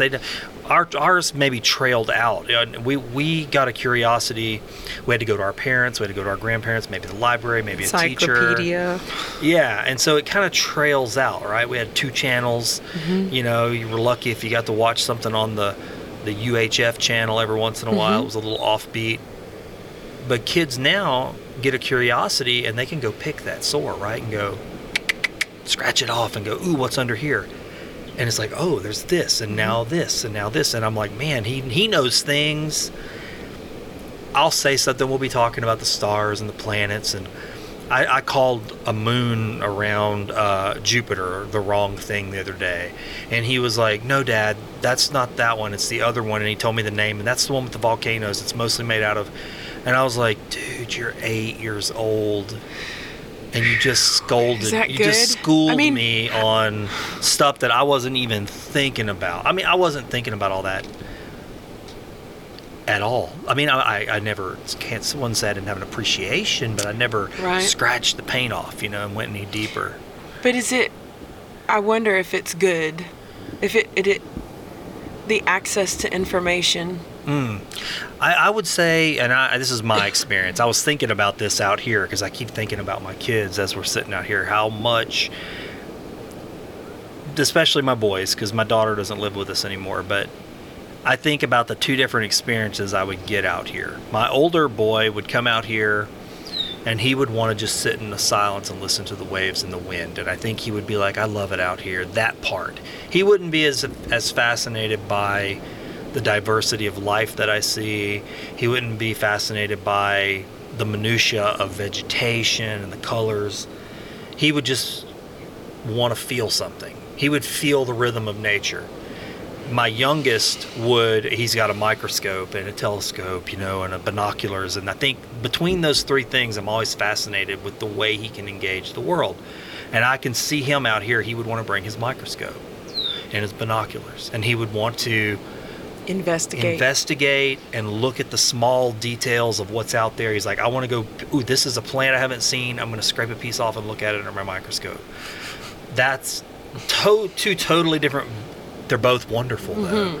So I think as long as, I guess where I'm going with that is, access to information is good as long as it translates over into engagement with reality.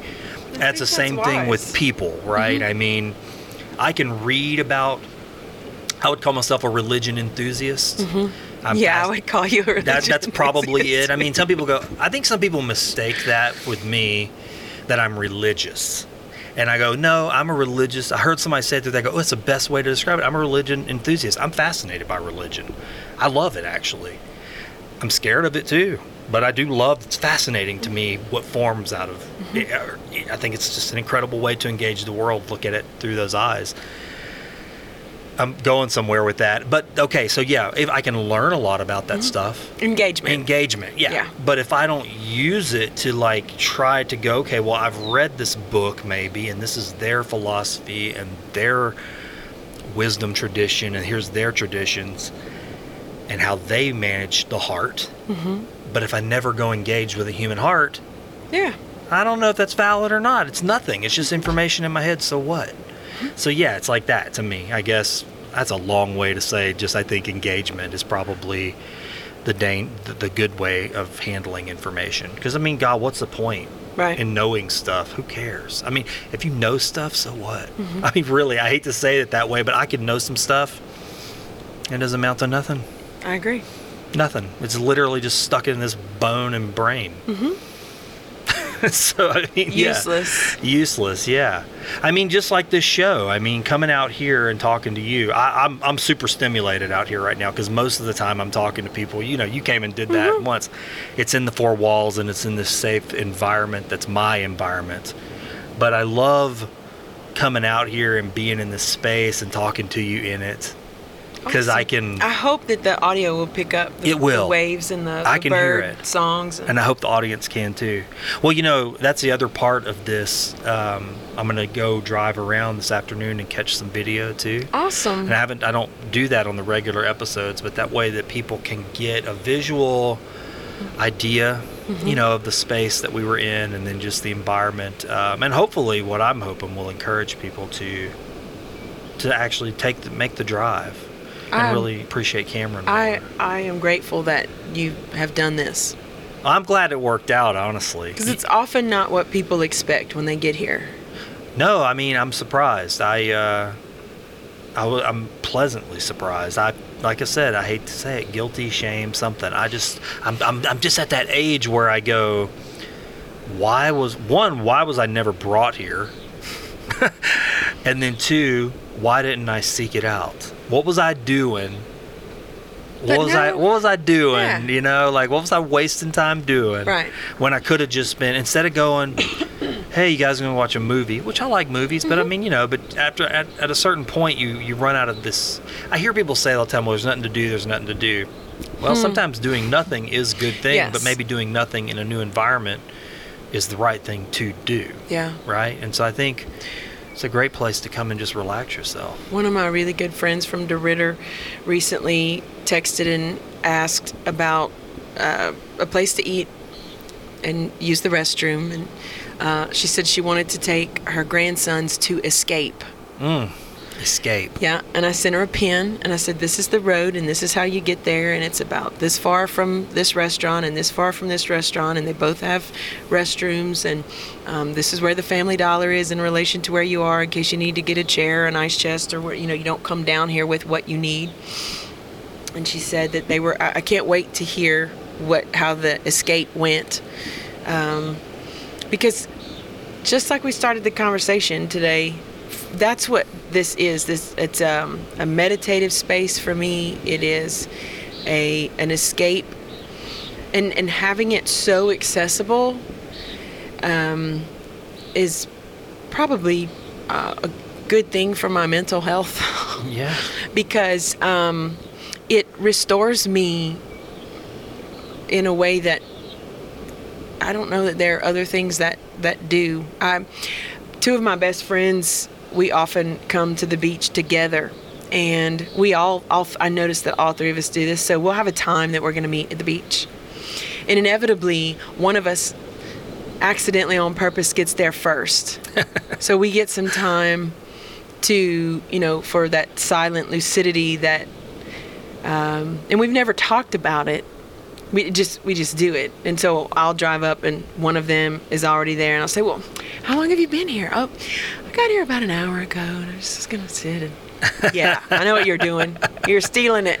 I like that. But then we get to be together in this space, and, you know, sometimes 20 or 30 minutes will pass and we don't say anything to each other, and we're sitting right by each other, but we're all appreciating it. We got to be kids here and do trash cleanups here together, and be in high school and have bonfires together, and now as adults we get to come here with our kids and revisit it, enjoy it like our parents did. That's why it's difficult to see people who don't treat it the same way that we do. Yeah. So I can see that. It's nice. It's so like these people that are here right now. They parked on the limestone area and they walked the, I don't know, maybe 20 or 30 yards, which is not arduous. Yeah. And we don't see anybody rip roaring and doing donuts and being destructive. But and so that's why I appreciate it. It allows everybody to enjoy it. Yeah. No, it leaves something behind for other people. I know other beaches like Crystal Beach, our family does our family reunion there, and they recently had a lot of trouble over there that was in the news. And you juxtapose that environment that was coming out of those news stories with what you see right here today, which is really just serene. There's nobody out here. On one hand, you can go, well, I'd like my sand a different color. You know what I'm saying? But at the same time, it's like you want to, and this gets back to what we were talking about people.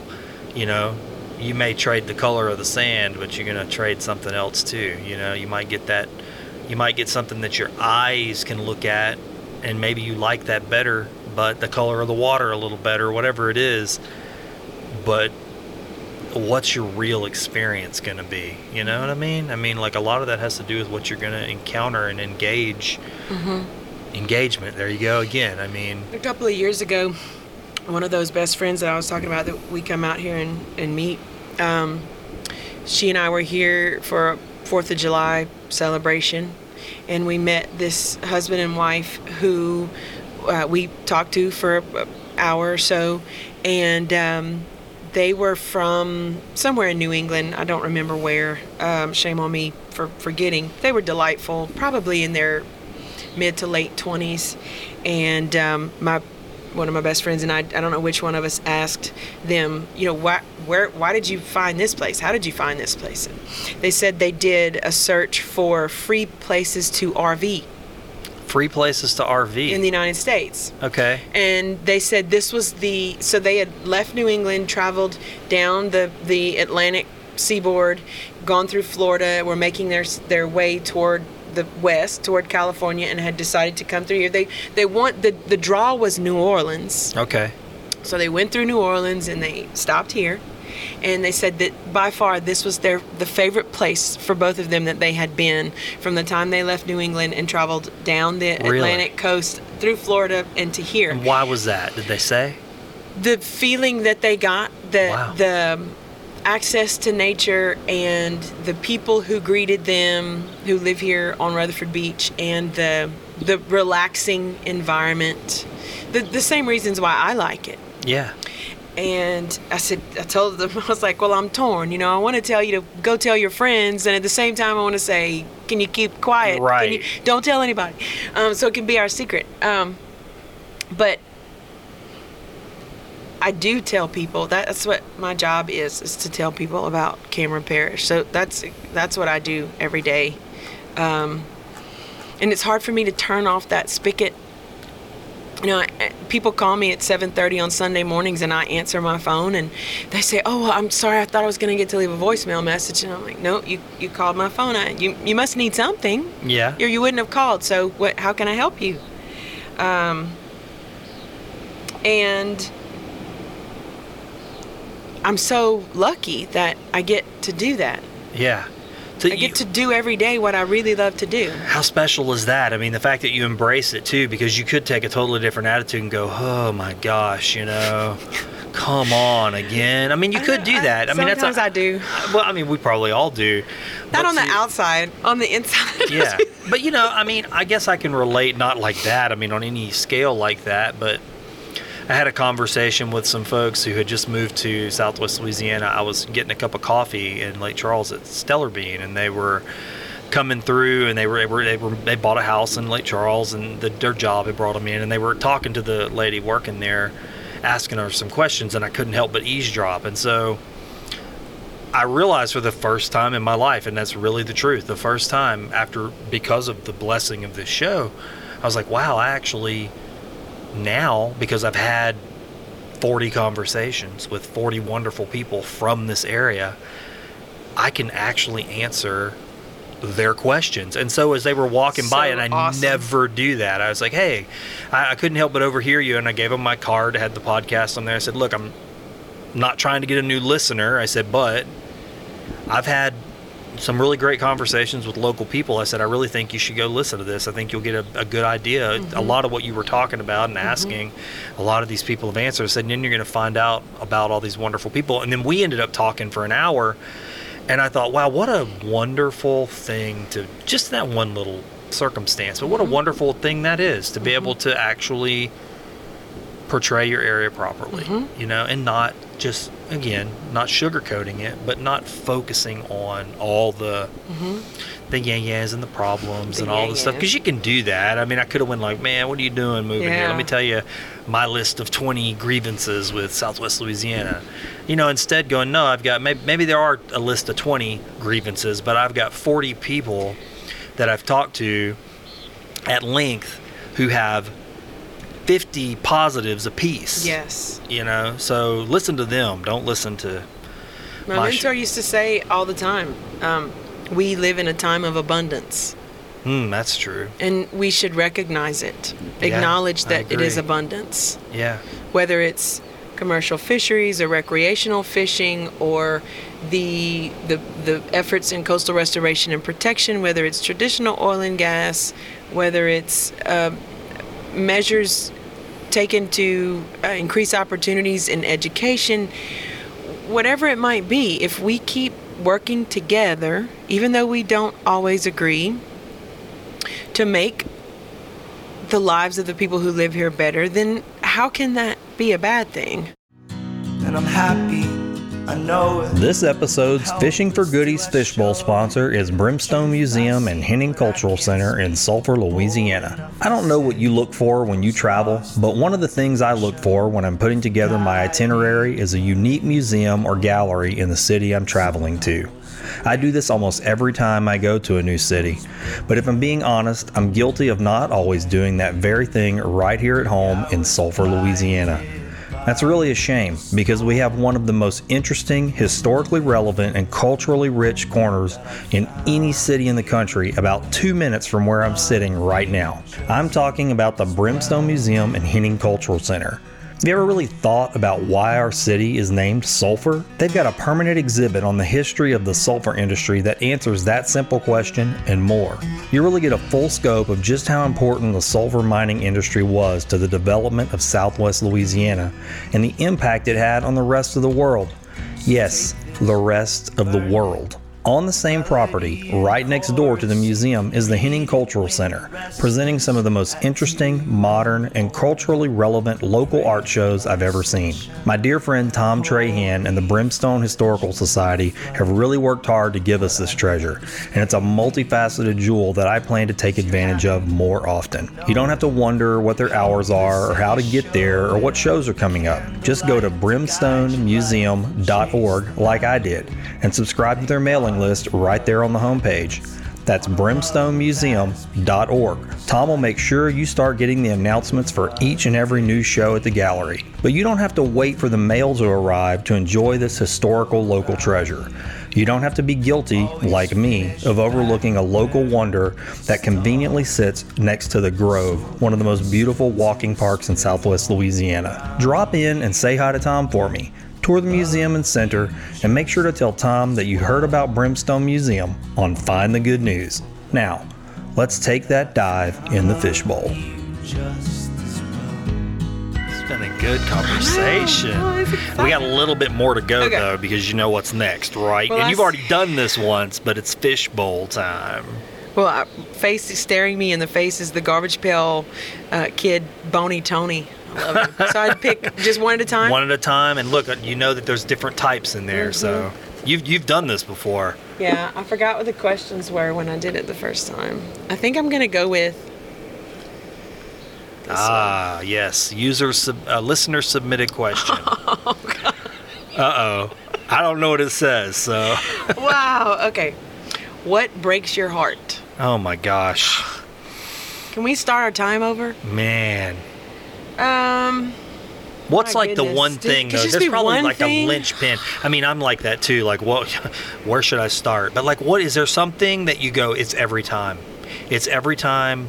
Yeah, okay, I got one. You know what I mean? So, what breaks my heart is observing someone's spirit get crushed or damaged. Yeah. That's just rough. Whether it's my kid or a family member, a friend, a loved one, anyone on the street, when something happens and you can see discouragement or someone else by their words breaks someone. Yeah. I think it's particularly heartbreaking for me when I see it happen to a child. Mm-hmm. You know, don't have any dreams. You can't win the race. Don't even run. That soul-crushing, spirit-taking. I think there's a universal or some sort of punishment on a magnitude that we can't comprehend for the people who do that to others. You can see it when it happens too. I actually agree. It may not be the linchpin thing, but it's high on my list. I think it's because it's been done to me. You know, I think that's probably why it bothers me. I have this weird radar for it. Like, I was at the grocery store a couple of weeks ago shopping, and I saw this dad and his son, and I don't know why, but I could just feel it off of them that there was like a father-son tension. And I heard the dad ask the son to do something, and I was just out of the corner of my eye watching him, and the son just kind of winced or sighed or something, and his dad just like yanked his arm and like just started to just strip him down basically in the store. And I watched the kid just, it's none of my business, but at the same time I know, because he's not doing anything that anybody would say is abuse. Most people would say, oh well, you know, that's his son, that's the way it is, you know, what is it, spare the rod, spoil the child, all that kind of stuff. And I just kind of watched out of the corner of my eye, and I could just see the life just drain out of that kid. And I was like, man, I know that most folks would probably be like, whatever. But I was just like, this kid's life is literally changing right here. And how often does this happen, you know? And how is that going to shape and form him into a parent and a caregiver or a spouse to someone else? Yeah. I wish people would think just a little bit more before they take actions that kills a spirit. Yeah. Yeah, don't tell somebody, like, I know I could do that. I mean, I could totally rewrite history. And when my son starts talking about the planets and telescopes and wanting to go do things with microscopes and build rockets and all these things he wants to do, and just go, son, what are you doing? Who cares? Son, why are you doing that? That's not going to work. Or, I don't know. Defeat his spirit, beat it out of him. I think there are multiple forms of spirit killing that I see happen, and that breaks my heart for sure. Okay, are we ready for next one? Yeah, ready when you are.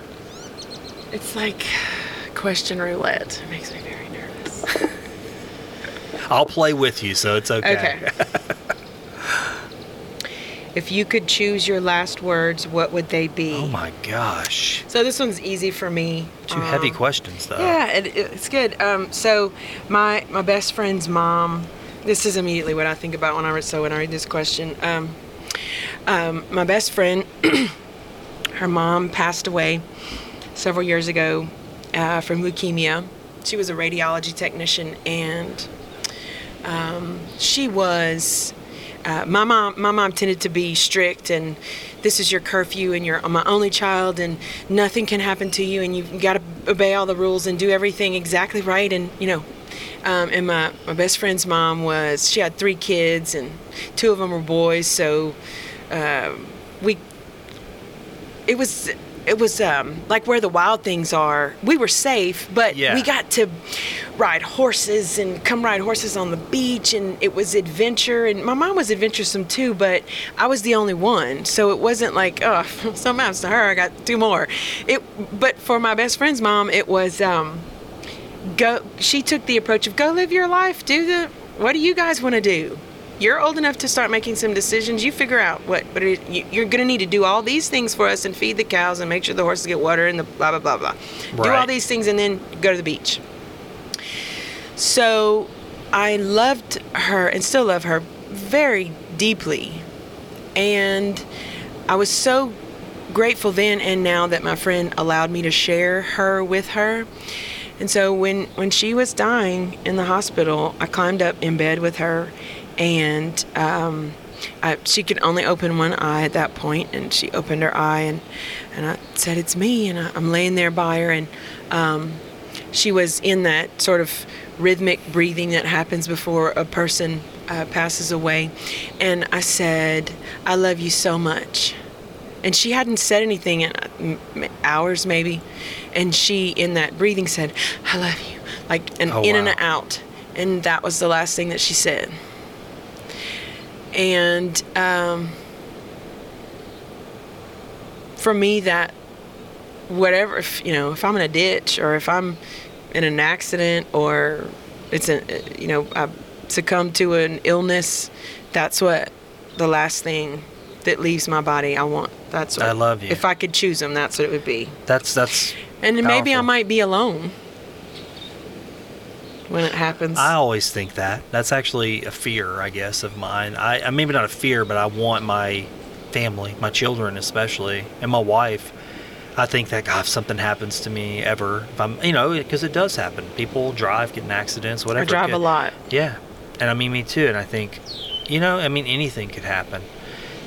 Especially in the world today. I mean, we see it all the time. Tragedies happen and people are just gone. Mm-hmm. And I always think that, like, I just want to make sure that they know I love them. And I try my best, especially when I leave the house, to always make sure every person that was there, never, even if they're sleeping, like especially with my littlest one, I go in there and rub his head and tell him bye, even though he can't hear me. And that may be just more for me than him. I don't know, but I just want him to know. That's important. I agree. Absolutely. It's the highest value. I struggled for a long time after my mom's mother, the one who said, "Look at that, it says going home. He's not supposed to go anywhere without me." The seagulls. Yeah. I struggled for a long time with feeling as though, for years, maybe 4 years after she passed away, not clearly articulating to her so that there was no question for her how important she was to me, how her influence and her life and the impression she made on me turned me into the person that I was, because she was very unassuming. And to the point where I would wake up during sleep and be troubled by it and not be able to get to sleep, and thinking about it a lot. And I guess maybe I just came to a point, a place of peace where I knew wherever her spirit was that she knew. And it didn't require, maybe that's my way of making myself feel better about it, but what it did is it created a circumstance where when I care about someone and I love them, I say, I appreciate that you're a part of my life, and I care so deeply for you, and it is genuine, and you've made this difference in my life, because I might not get to say it to them again. Yeah. The day before she died, I called her to ask her how many tablespoons were in a stick of butter. And she told me 8, and then she said, I'm not going to be around forever. You're going to need to learn this stuff. You're going to need to know how many tablespoons are in a stick of butter. She didn't say it rudely, but in her same "you stole the powder puff" thing, you're going to have to know this without me. Yeah. Ready for the next one? Yeah, that's a good answer. I like that.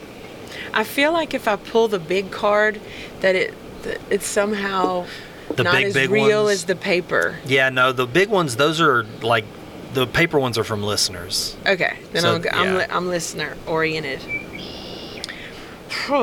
What is your most prized earthly possession? Ooh, that's a good question. I don't know what I would. I think I know the answer to that. I don't know. Earthly possession. So I'm gonna probably buck tradition, and this is so hard for me because Rita and Ike taught me that everything is temporary. Yeah. I don't really possess anything. Really? It can be taken out of my hands and my fingers like sand. Yeah. But I guess if I have to pick something, wow, there's a lot of things that I was able to find in the mud after Rita that when I saw them, my heart sank because I thought, oh my gosh, now I still have this thing. My grandma, who's my dad's mom, she collected spoons from around the world. She had traveled all over, and she had these spoon display. Yeah, like the little things. pewter spoons, and they have like the I've all seen the places you visited. Yeah.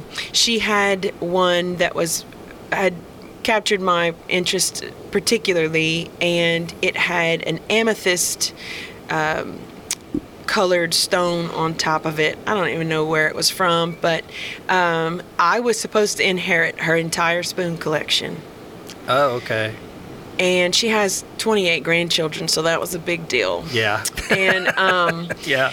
she, after the storm, she did not take them out with her when we evacuated. And so she lost like this wall full of spoons that she had collected over, I don't know, she was 80 when Rita hit. And so we were at her property looking for anything we could find, and I saw that purple amethyst ended, 4-inch long spoon sticking up out of the mud. So things like that are prized to me. Things that we thought were lost that we just found in a tree, or I have an Afghan that my other grandmother handmade that was in a tree, and I climbed up in the tree to pull it out, and it's in my living room just like an Afghan in anybody else's room. But every single time I look at it, I remember that it was in the tree, and we had to get it out so we could salvage it. That's different than most of our answers, I think. We would, if we haven't been through something like that, there's a different type of energy to that, a different way of treasuring something when it was lost and found. You know what I mean? Well, I might lose it again. Yeah. There may be another storm and I don't evacuate with it, and those things will be gone. My mother left a trunk before Rita that had my baptismal gown, her wedding dress, sentimental things. And still, she'll occasionally say, "You know what was in that trunk, Claire?" And she'll remember some other thing that was there. The life distortion exercise that happens after a natural disaster is not easy for me to explain unless someone has been through it. We talked about fire earlier. I have a cousin who lives in Bastrop, Texas, and she has, in her lifetime, she's just a few years older than me, but she's undergone some just unbelievable things. There was a natural disaster with fires in Bastrop several years ago. Their home burned completely to the ground. She has twin girls, and one of them is now cancer-free. Years of treatment and the surgeries that happened after to repair her joints that came from the treatment that she had because of the cancer. And so they've been through some rough, dark stuff. Yeah. And when their home burnt down, the first people that she called was us, the people who lived in Cameron, because she said that was the loss that she thought. So, she can't go get her kids' baby pictures. They happened to be on vacation when these fires happened. Oh, really? So they were gone. So they were gone. They had flip-flops and swimsuits and Gulf Shores. They weren't. They came home to nothing. And so that pains me in a way that I don't think I could experience had I not. It pains me for her that she had to go through that had I not been part of that loss. And I mentioned that my parents lived in that house for 35 years, the one that I grew up in, that was gone. And they got another house after Rita that had 19 or so inches of water and mud in it after Ike. Wow. And my mom has said to me over and over again that it was easier to have a home that was completely obliterated than it was to have a home still standing that they had to go back and forth in and out of and meet the adjusters there and see the mud on the walls and try to clean the mud off of the and it's not like mud, like in a mud puddle. It's like clay, this gray, thick, mucousy, viscous coat of destruction that destroys everything that it touches. And so that caused a lot of, panic and anxiety for my mom, just having to go back in and out of the house and try to find what they could salvage. And she was like, I just wish it would be gone too. Because then I couldn't see it yet. Just gone away so that I could at least remember what it was like, maybe in its glory. Oh, instead of having to have the other image, yeah. Mm-hmm. No, I think,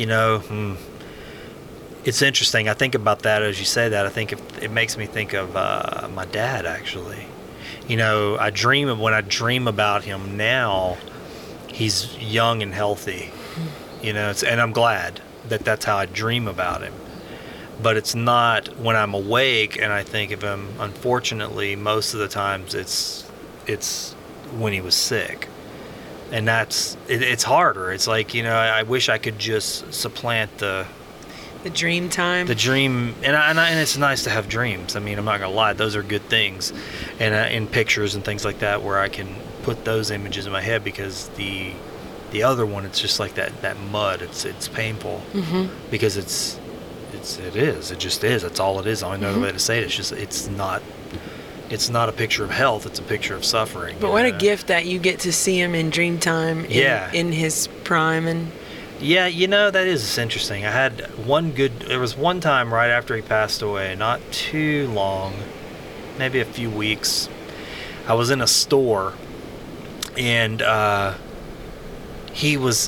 saw him out of the corner of my eye, and it was the strangest dream. I got to see him, and every time I would turn the aisle to try to talk to him, because I was like, oh, there's my dad.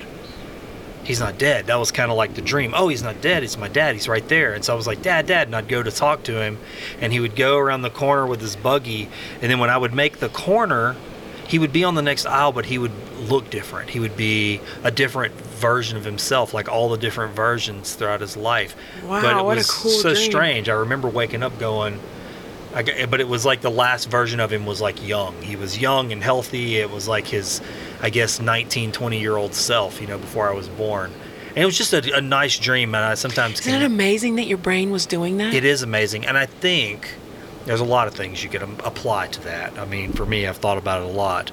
I had to make I did his video for the funeral, and so I had all these pictures, and it was a good exercise for me, honestly, a very heart-wrenching one, but it changed me.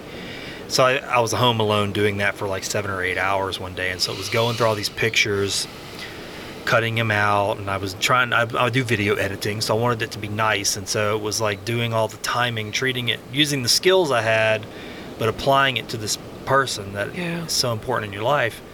And I think that might be what did that. It was like the video I made was kind of like that. He's a baby, he's a boy, he's a soldier, he's a father, he's a husband, Yeah.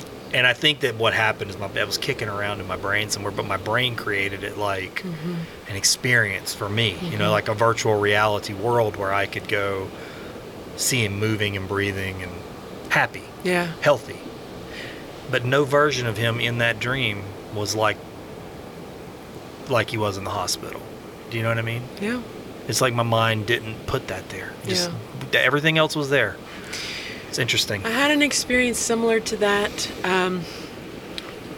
about 2 years ago. One of the people I love most in the world, my cousin Laurie, she and her husband and their daughter lost her son, and he was in his 30s, and he was born with some developmental issues, and so he was our baby his entire life. And he became ill and passed away, and they have a home here in Cameron, which they've always had, and they bought a home in Lake Charles so that if they needed to evacuate, they'd have a place. Well, that's where they keep all of their albums of photographs. So I was there. I happened to be there because they all graciously and generously let us use it, like if we're in between meetings, or so that we don't have to drive to Lake Charles early in the morning, drive all the way back to Cameron, and drive back if we have to be there in the afternoon. They let us hang out there because no one lives in that house full time.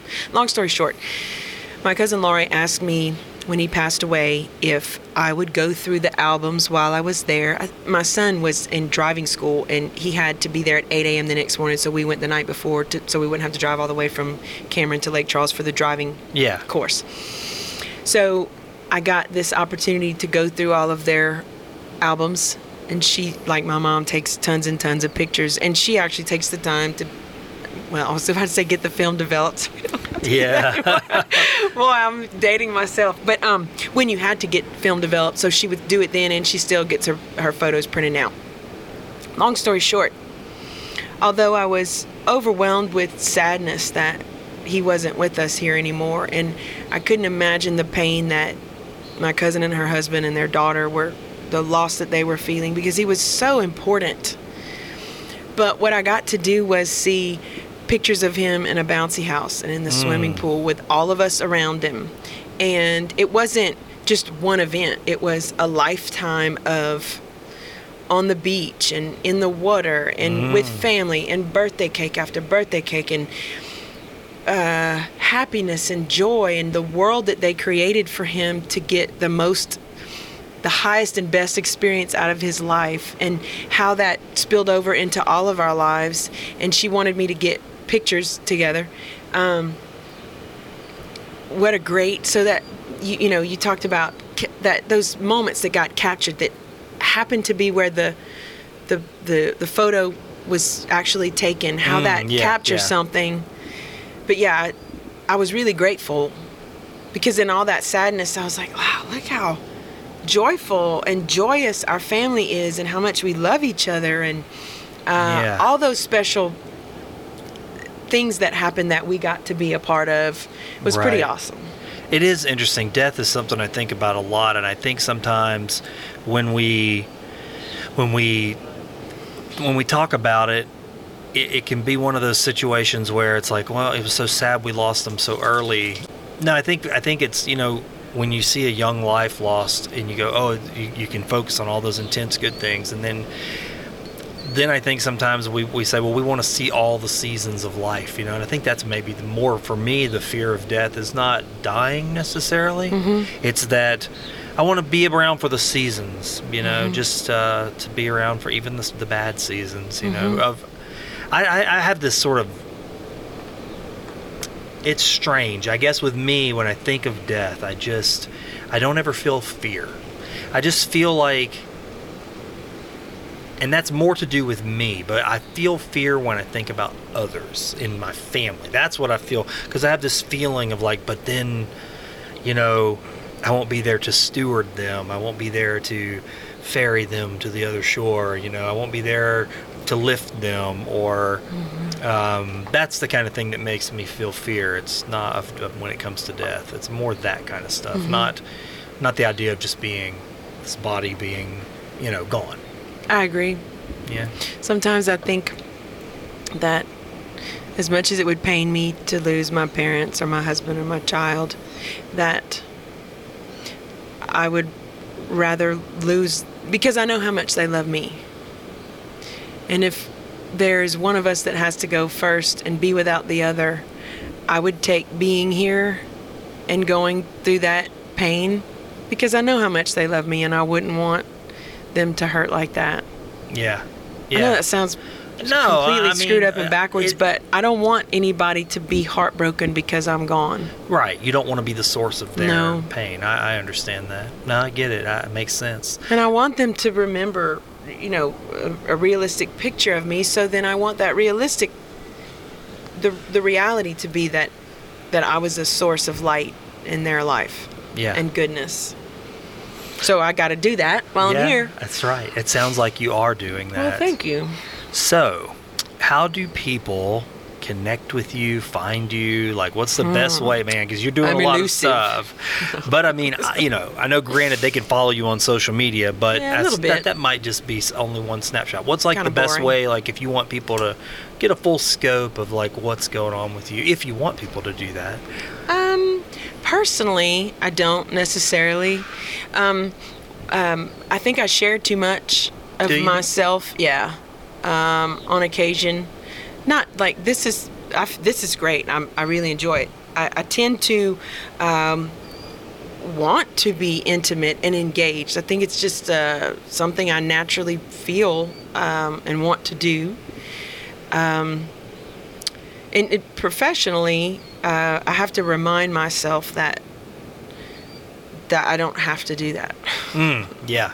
But if people want to learn more about Cameron Parish, because there's lots of misinformation that floats around, they can, in terms of our economy, it's a good resource to visit our police.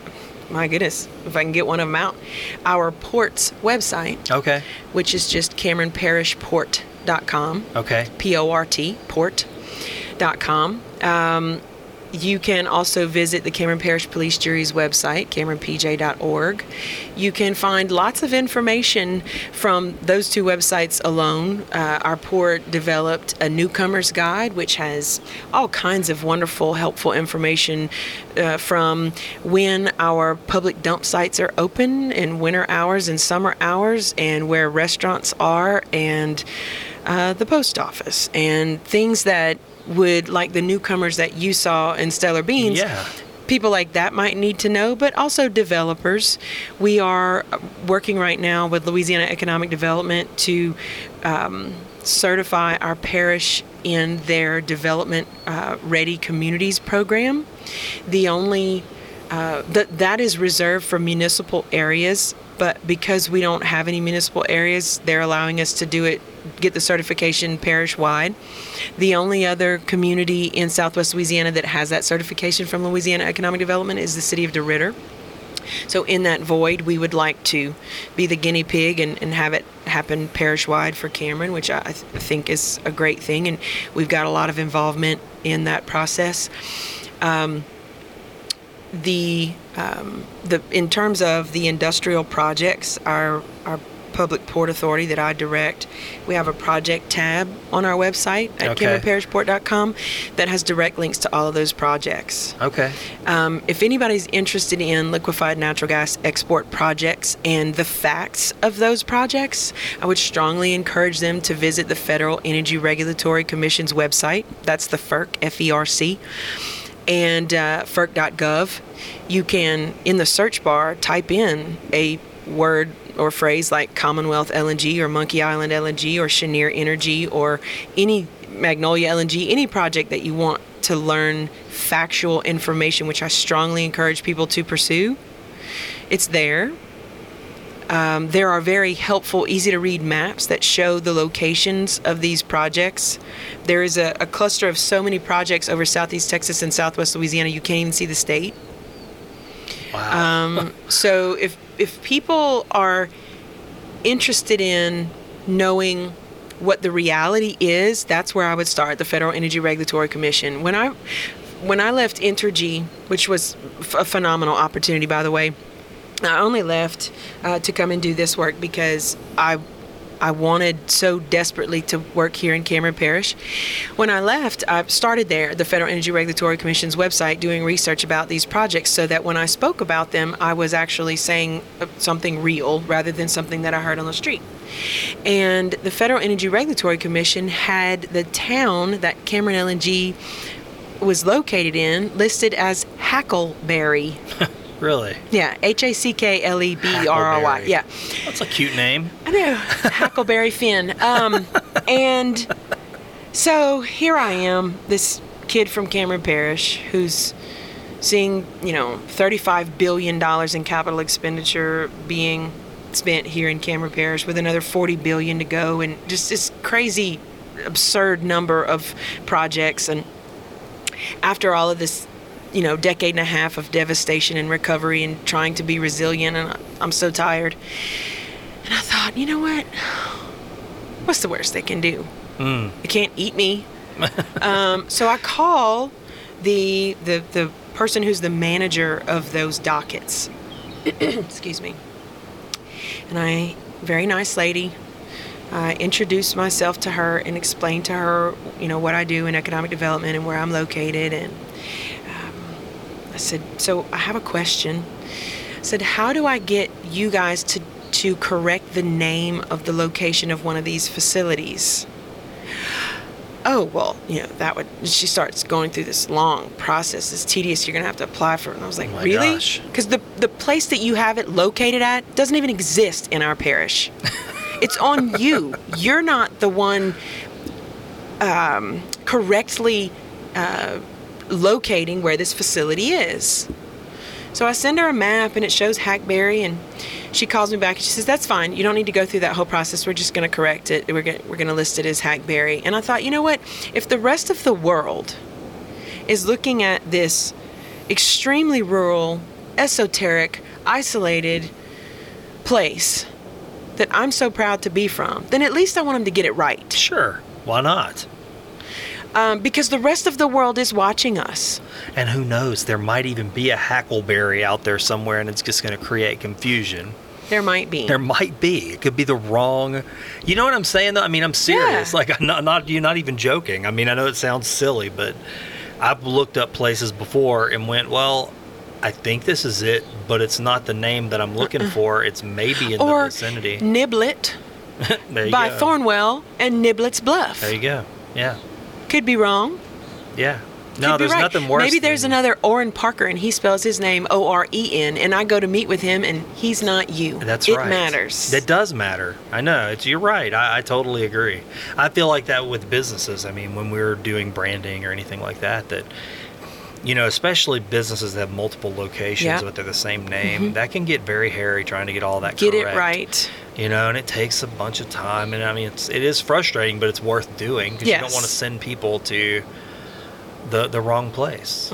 Not at all. Yeah, that's funny. Hackleberry.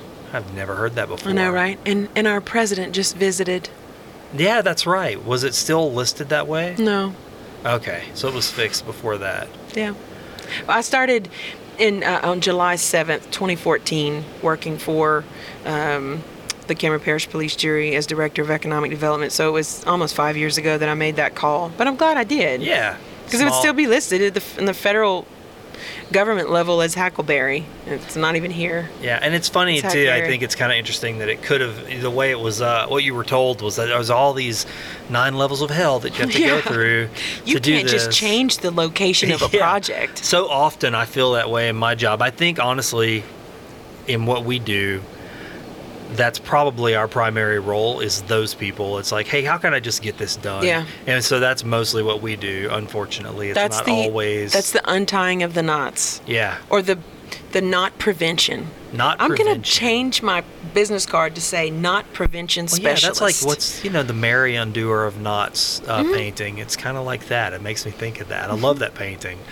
Undoing knots is not glorious work. I mean, No. there are some people who give up on knots. My dad used to call them hatchet knots. And he was like, Okay. yeah, that's a hatchet knot. And I was like, believe it or not, I've always been fascinated by knots. Me And I've too. learned- you really? The nautical, yeah. Yeah, I'm fascinated by knots and then also undoing them. Like, you ever get your hands on a knot where it looks like it's so old, it almost is like a fused ball. But even those knots, if you take a little stick, you can, Yes. you can work those knots out. Or gold chains that are knotted. Yeah. I That's love my picking apart those speciality. things, those shoestrings. I can I love seeing them come undone. I'm not hitting knots with hatchets. No, I'm I'd just rather. not going to give up. Yep. I loaned somebody a piece of rope the other day, and we were tying down a sign, and he was like, man, you're tying that down. You got all kinds of fancy knots. I said, man, there ain't no point in doing this if you're going to have to just cut it off. Just a few Begin little... with the end in mind. That's huh? right. That's right. You got to know how you're getting out of this knot Right. before you get into it. It's everything we do. Yeah. This is a good conversation. Aren't you glad we did this? I am. I was really upset. I really was to have to. That day I contacted you to tell you. I really had a feeling of dread about it. I was like, Aw. well, the show was still very young. I mean, it's still very young right now, but it was even younger still. And, you want to do things right. If you're going to do them at all, try at least. And then this happened, and it was just this total fluke. And I was like, how do I tell somebody who gave me their time and their feelings and their all of it, all the dimensions? But how tight would I be if that was a problem? Well, I knew when I listened to the podcast where you talked with Matt young that I needed to meet you, because I had been hearing these really cool and amazing human beings talking about you and all the work that you had done. I was like, how can I have not met this person? I don't think I'm too I'll tell you what it is. I'm not well connected. I mean, that's just the truth of it. I was talking to somebody the other day about this on somebody else's show that I was lucky enough to be on, and to talk about this show. It was that's a show to talk about a show. A show to talk about a show. But I said that I told them the same thing. I said I'm just not well connected because the bulk of my time is spent at home. I mean, I spend a lot of time at home. I spend a lot of time producing content, and my engagement with people is mostly clients. And so once you get through engaging with clients and then producing content and then have some time for your family and then leave a little room for emergencies, not much remainder. There's not a lot of, no. And I mean, I do know people, and I'm not going to I don't want it to sound like I'm belittling them, but I do know people personally who, very good people too, who work in the community and do great things, but they fill every waking hour engaged in something other than home. And some of them I've had private conversations with, and I have picked up that sentiment that while that is good for them, it can also be a little bit of an addiction. Yeah. And then there's this feeling of time passing you by at home, like your children going, where's XYZ, where's mom, where's dad? I don't want that. No. So sometimes I just have to miss out on being a well-connected person. As my grandmother would say, neither me. Yeah. No, it's the time that I have that is most valuable is when I get to spend with my loved ones, the ones that I'm most that I have the most intimacy with, and that when I'm away from them, when I'm traveling, all I want to do is be with them, and I totally get that, and I've had to carve or take the machete to a new part of my path where being at home for a day and hanging out with my husband the whole day and not answering the phone is a good, healthy thing for me. Yeah. I had a conversation recently with a young entrepreneurial type of person. And they were a part of a committee that I was involved with. Not really that I was on the committee, but I'm working with the committee in some capacity. And there was one person who was just never at the meetings. And I'd never met them. I'd only seen their picture, but their name was on the list. And I asked why they were never there. I said, I don't know if I'm supposed to be contacting them or reaching out.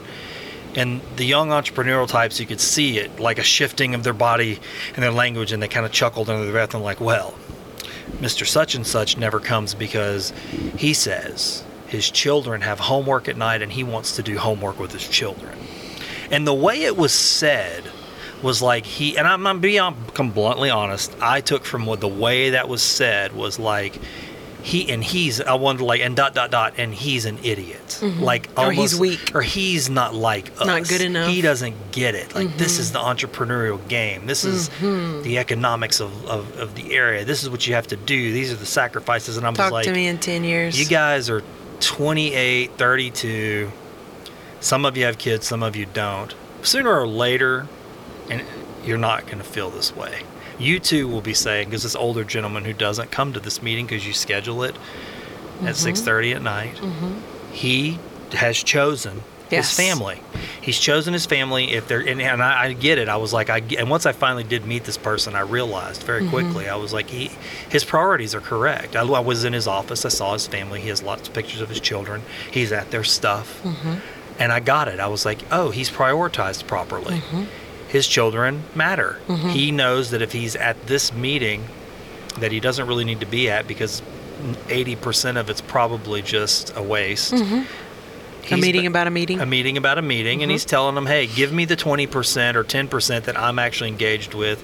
I'll do my part. Right. I'll be efficient, and I'm going to give the rest of my time to my job and then my family.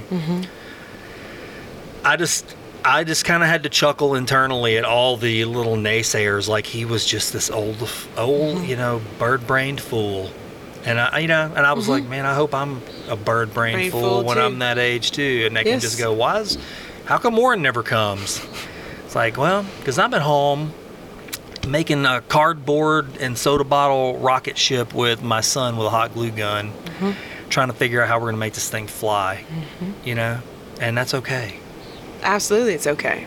That's okay. And I think, too, that there are a handful of those folks that we're talking about that have chosen not to have children, and they might never have children, and there may not be some other obligation, and for them, they are doing the thing that they need to do. I almost, if I'm being completely honest, I'm not, I mean, to each person his own way and path and gifts or what have you, but I always think that, I'm like, if you don't have children and you've chosen to not have children, hey, that's a Thank you for engaging. Thank you. Yes. I mean, you can actually go out and giving so much of yourself, so much time. And you know, I think about that now as a parent. I go, well, so what I'm going to have to do if I'm not that person is I need to engage my children, right? Shouldn't I be making them? And maybe my children won't have children. Maybe they'll decide to do something.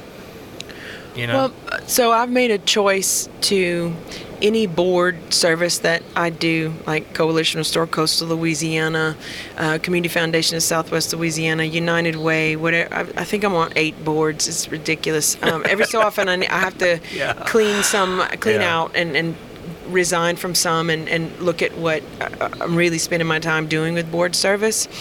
So my thing has been for a few years and is currently that if it's not focused solely on Cameron Parish, like the Cameron Lions Club, which we give nearly $20,000 away a year in scholarships to Cameron Parish students, which I absolutely think it's very important to continue to do that for myself. But the other board service opportunities that I pursue or that I accept when someone comes to me is if it's a regional board that seeks representation from all 5 parishes in Southwest Louisiana, and I'm the Cameron Parish person, then I'm happy to be of service in that way. But if there's no activity or initiative on the part of that particular board, then I need to remove myself from it. Right. I get that. Makes sense. Right. So I live here. I work here. I want the people who live and work here to feel like they have value to me. So I try to find ways to help that happen. And, you know, in my mind, I've given myself some time frames in which that particular organization that has asked me to participate has an opportunity with my support and my active engagement and access to my network to make some things happen. Yeah. And if they don't, then I will quietly remove myself in an appropriate fashion from that particular board. Makes sense. I listened to a good conversation the other day between, it was in a touchy subject, but for a lot of people, but I did enjoy the way it was presented. It was an abortion conversation, and it was about pro-life or pro-choice, and the lady doing the presentation, I think one of the audience members kind of sabotaged her and was really heated, and she told her, she said, well, you care about these babies before they're born, but then you don't care about them when they're in foster homes. You don't care about them whenever they're struggling. You don't have any support for them after they're born. You don't care about the mother. And so there was this whole list of things that they don't care about. And the lady said, well, she said, I've got to put some perspective on this. She said, are you angry with the American Heart Association for not taking care of diabetes? And I was like, that's a good way. That's honestly kind of where I was feeling as that person was attacking her. I said, yeah, I get this. I mean, you choose your thing. So she said, we are fighting for this. Doesn't mean we don't care about those things. There are entities for that too. But if we start doing this, and this, then we can't do this the best we can. And I mean, I'm not trying to make this. I have to remind myself of that occasionally. Is my scattershot approach to try to do everything. And I know this is a little crude, but my husband and I have this saying, you don't have to be Captain Save-A-Ho.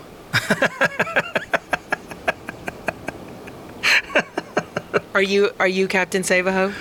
I don't know. Mr. Earthworm Saver? Yeah, right. That's right. What exactly? No, it's true. Where does it end? Like, where does it end? Like, how do I really bring the most benefit and use the gifts that I've been given to help others? That's right. Do I cast the widest net I possibly can and have less influence on more people and more things?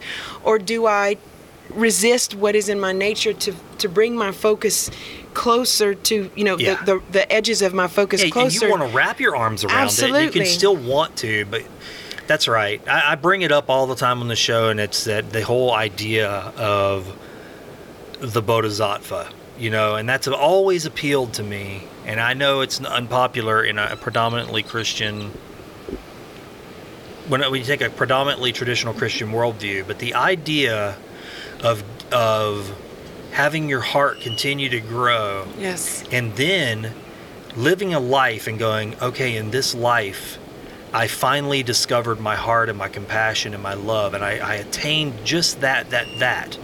And now perhaps whatever is me that is beyond my teeth and bones and all that could potentially come back to this world and re-engage, like we talked about engaging earlier, and re-engage, hopefully discovering my compassionate heart earlier in my life, and then also wrapping my arms around the world in a new way. Yeah.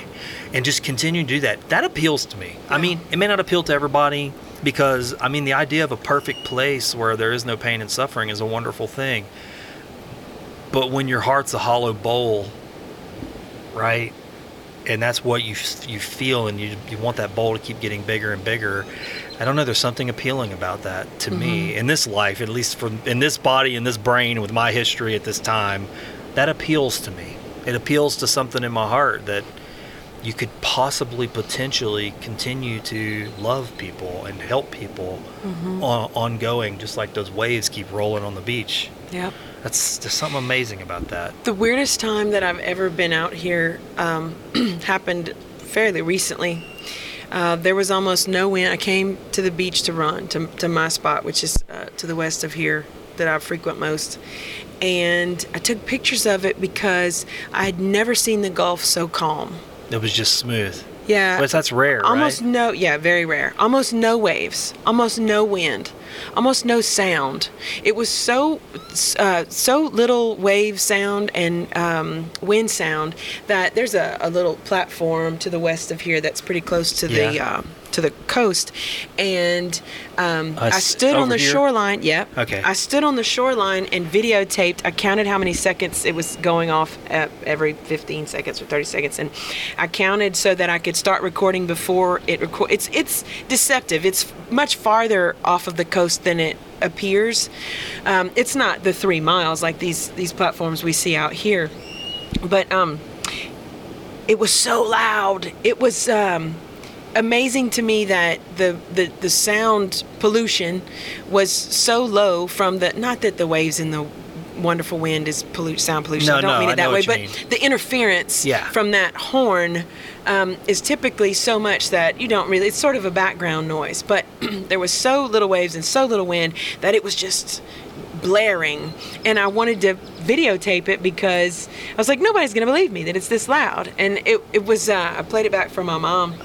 She was like, really? That's how loud it is? Wow. It's like, yeah, just like a without the wind, without the sound of the, it was like one of the horns on the ferries on the way to Galveston, that really, kind of shaking your chest volume.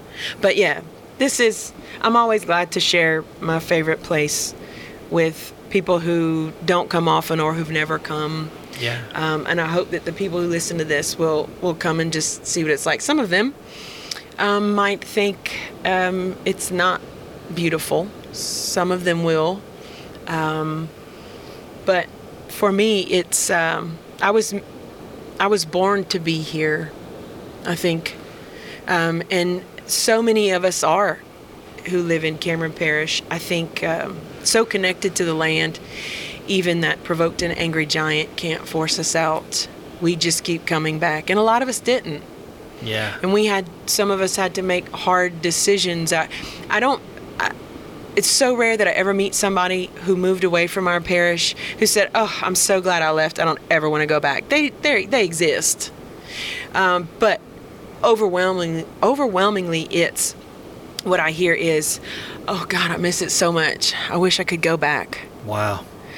So that gives me hope, that there's a fondness and a special place, that nothing like home sort of thing. Or I'm just glad that there are people who love it as much as I do.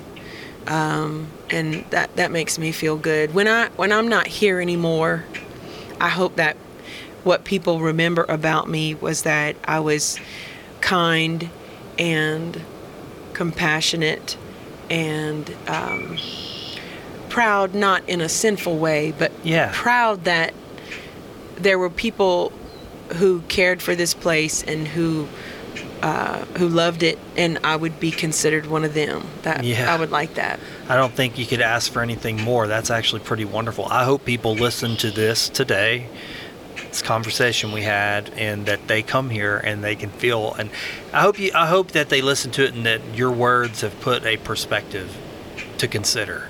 Awesome. Do you know what I mean? Yeah. Like, it's fun to travel, but just come down here and really have a staycation. Yeah, just stand. We in do the places have a wonderful. We have the first hotel built in Cameron Parish in probably 60 years. It's in Hackberry. It's right on the Creole Nature Trail. It's a wonderful, beautiful place with an eatery and a bar in it that you wouldn't know that you were in a place like Hackberry if you stepped out of it. Really? And it's amazing. It's right off the Creole Nature Trail. I invite people to come and stay. But yeah, it's always an adventure here for sure. It's funny because we were out here all alone, and now we're starting to see a lot of people show up. Yeah, the weekends there are a lot more people. Friday, Saturday, Sunday, it's a lot more people. It would have been much more unnatural noise. You'd have heard motors and engines and ATVs and things like that, but usually during the week, there's not that many people out here. Yeah. So if you can take a weekday off and come here, that's when it's perfection. I consider myself blessed to have had the luxury to do this. Awesome. I'm glad you had this idea. I love you just as well. Thanks for listening to this episode of Find the Good News. If you would like to advertise on this show or sponsor an episode, just visit findthegood.news. Send me a message and we'll see about getting your business, organization, service, product, or event on the show. I deeply thank each of you again for supporting this podcast.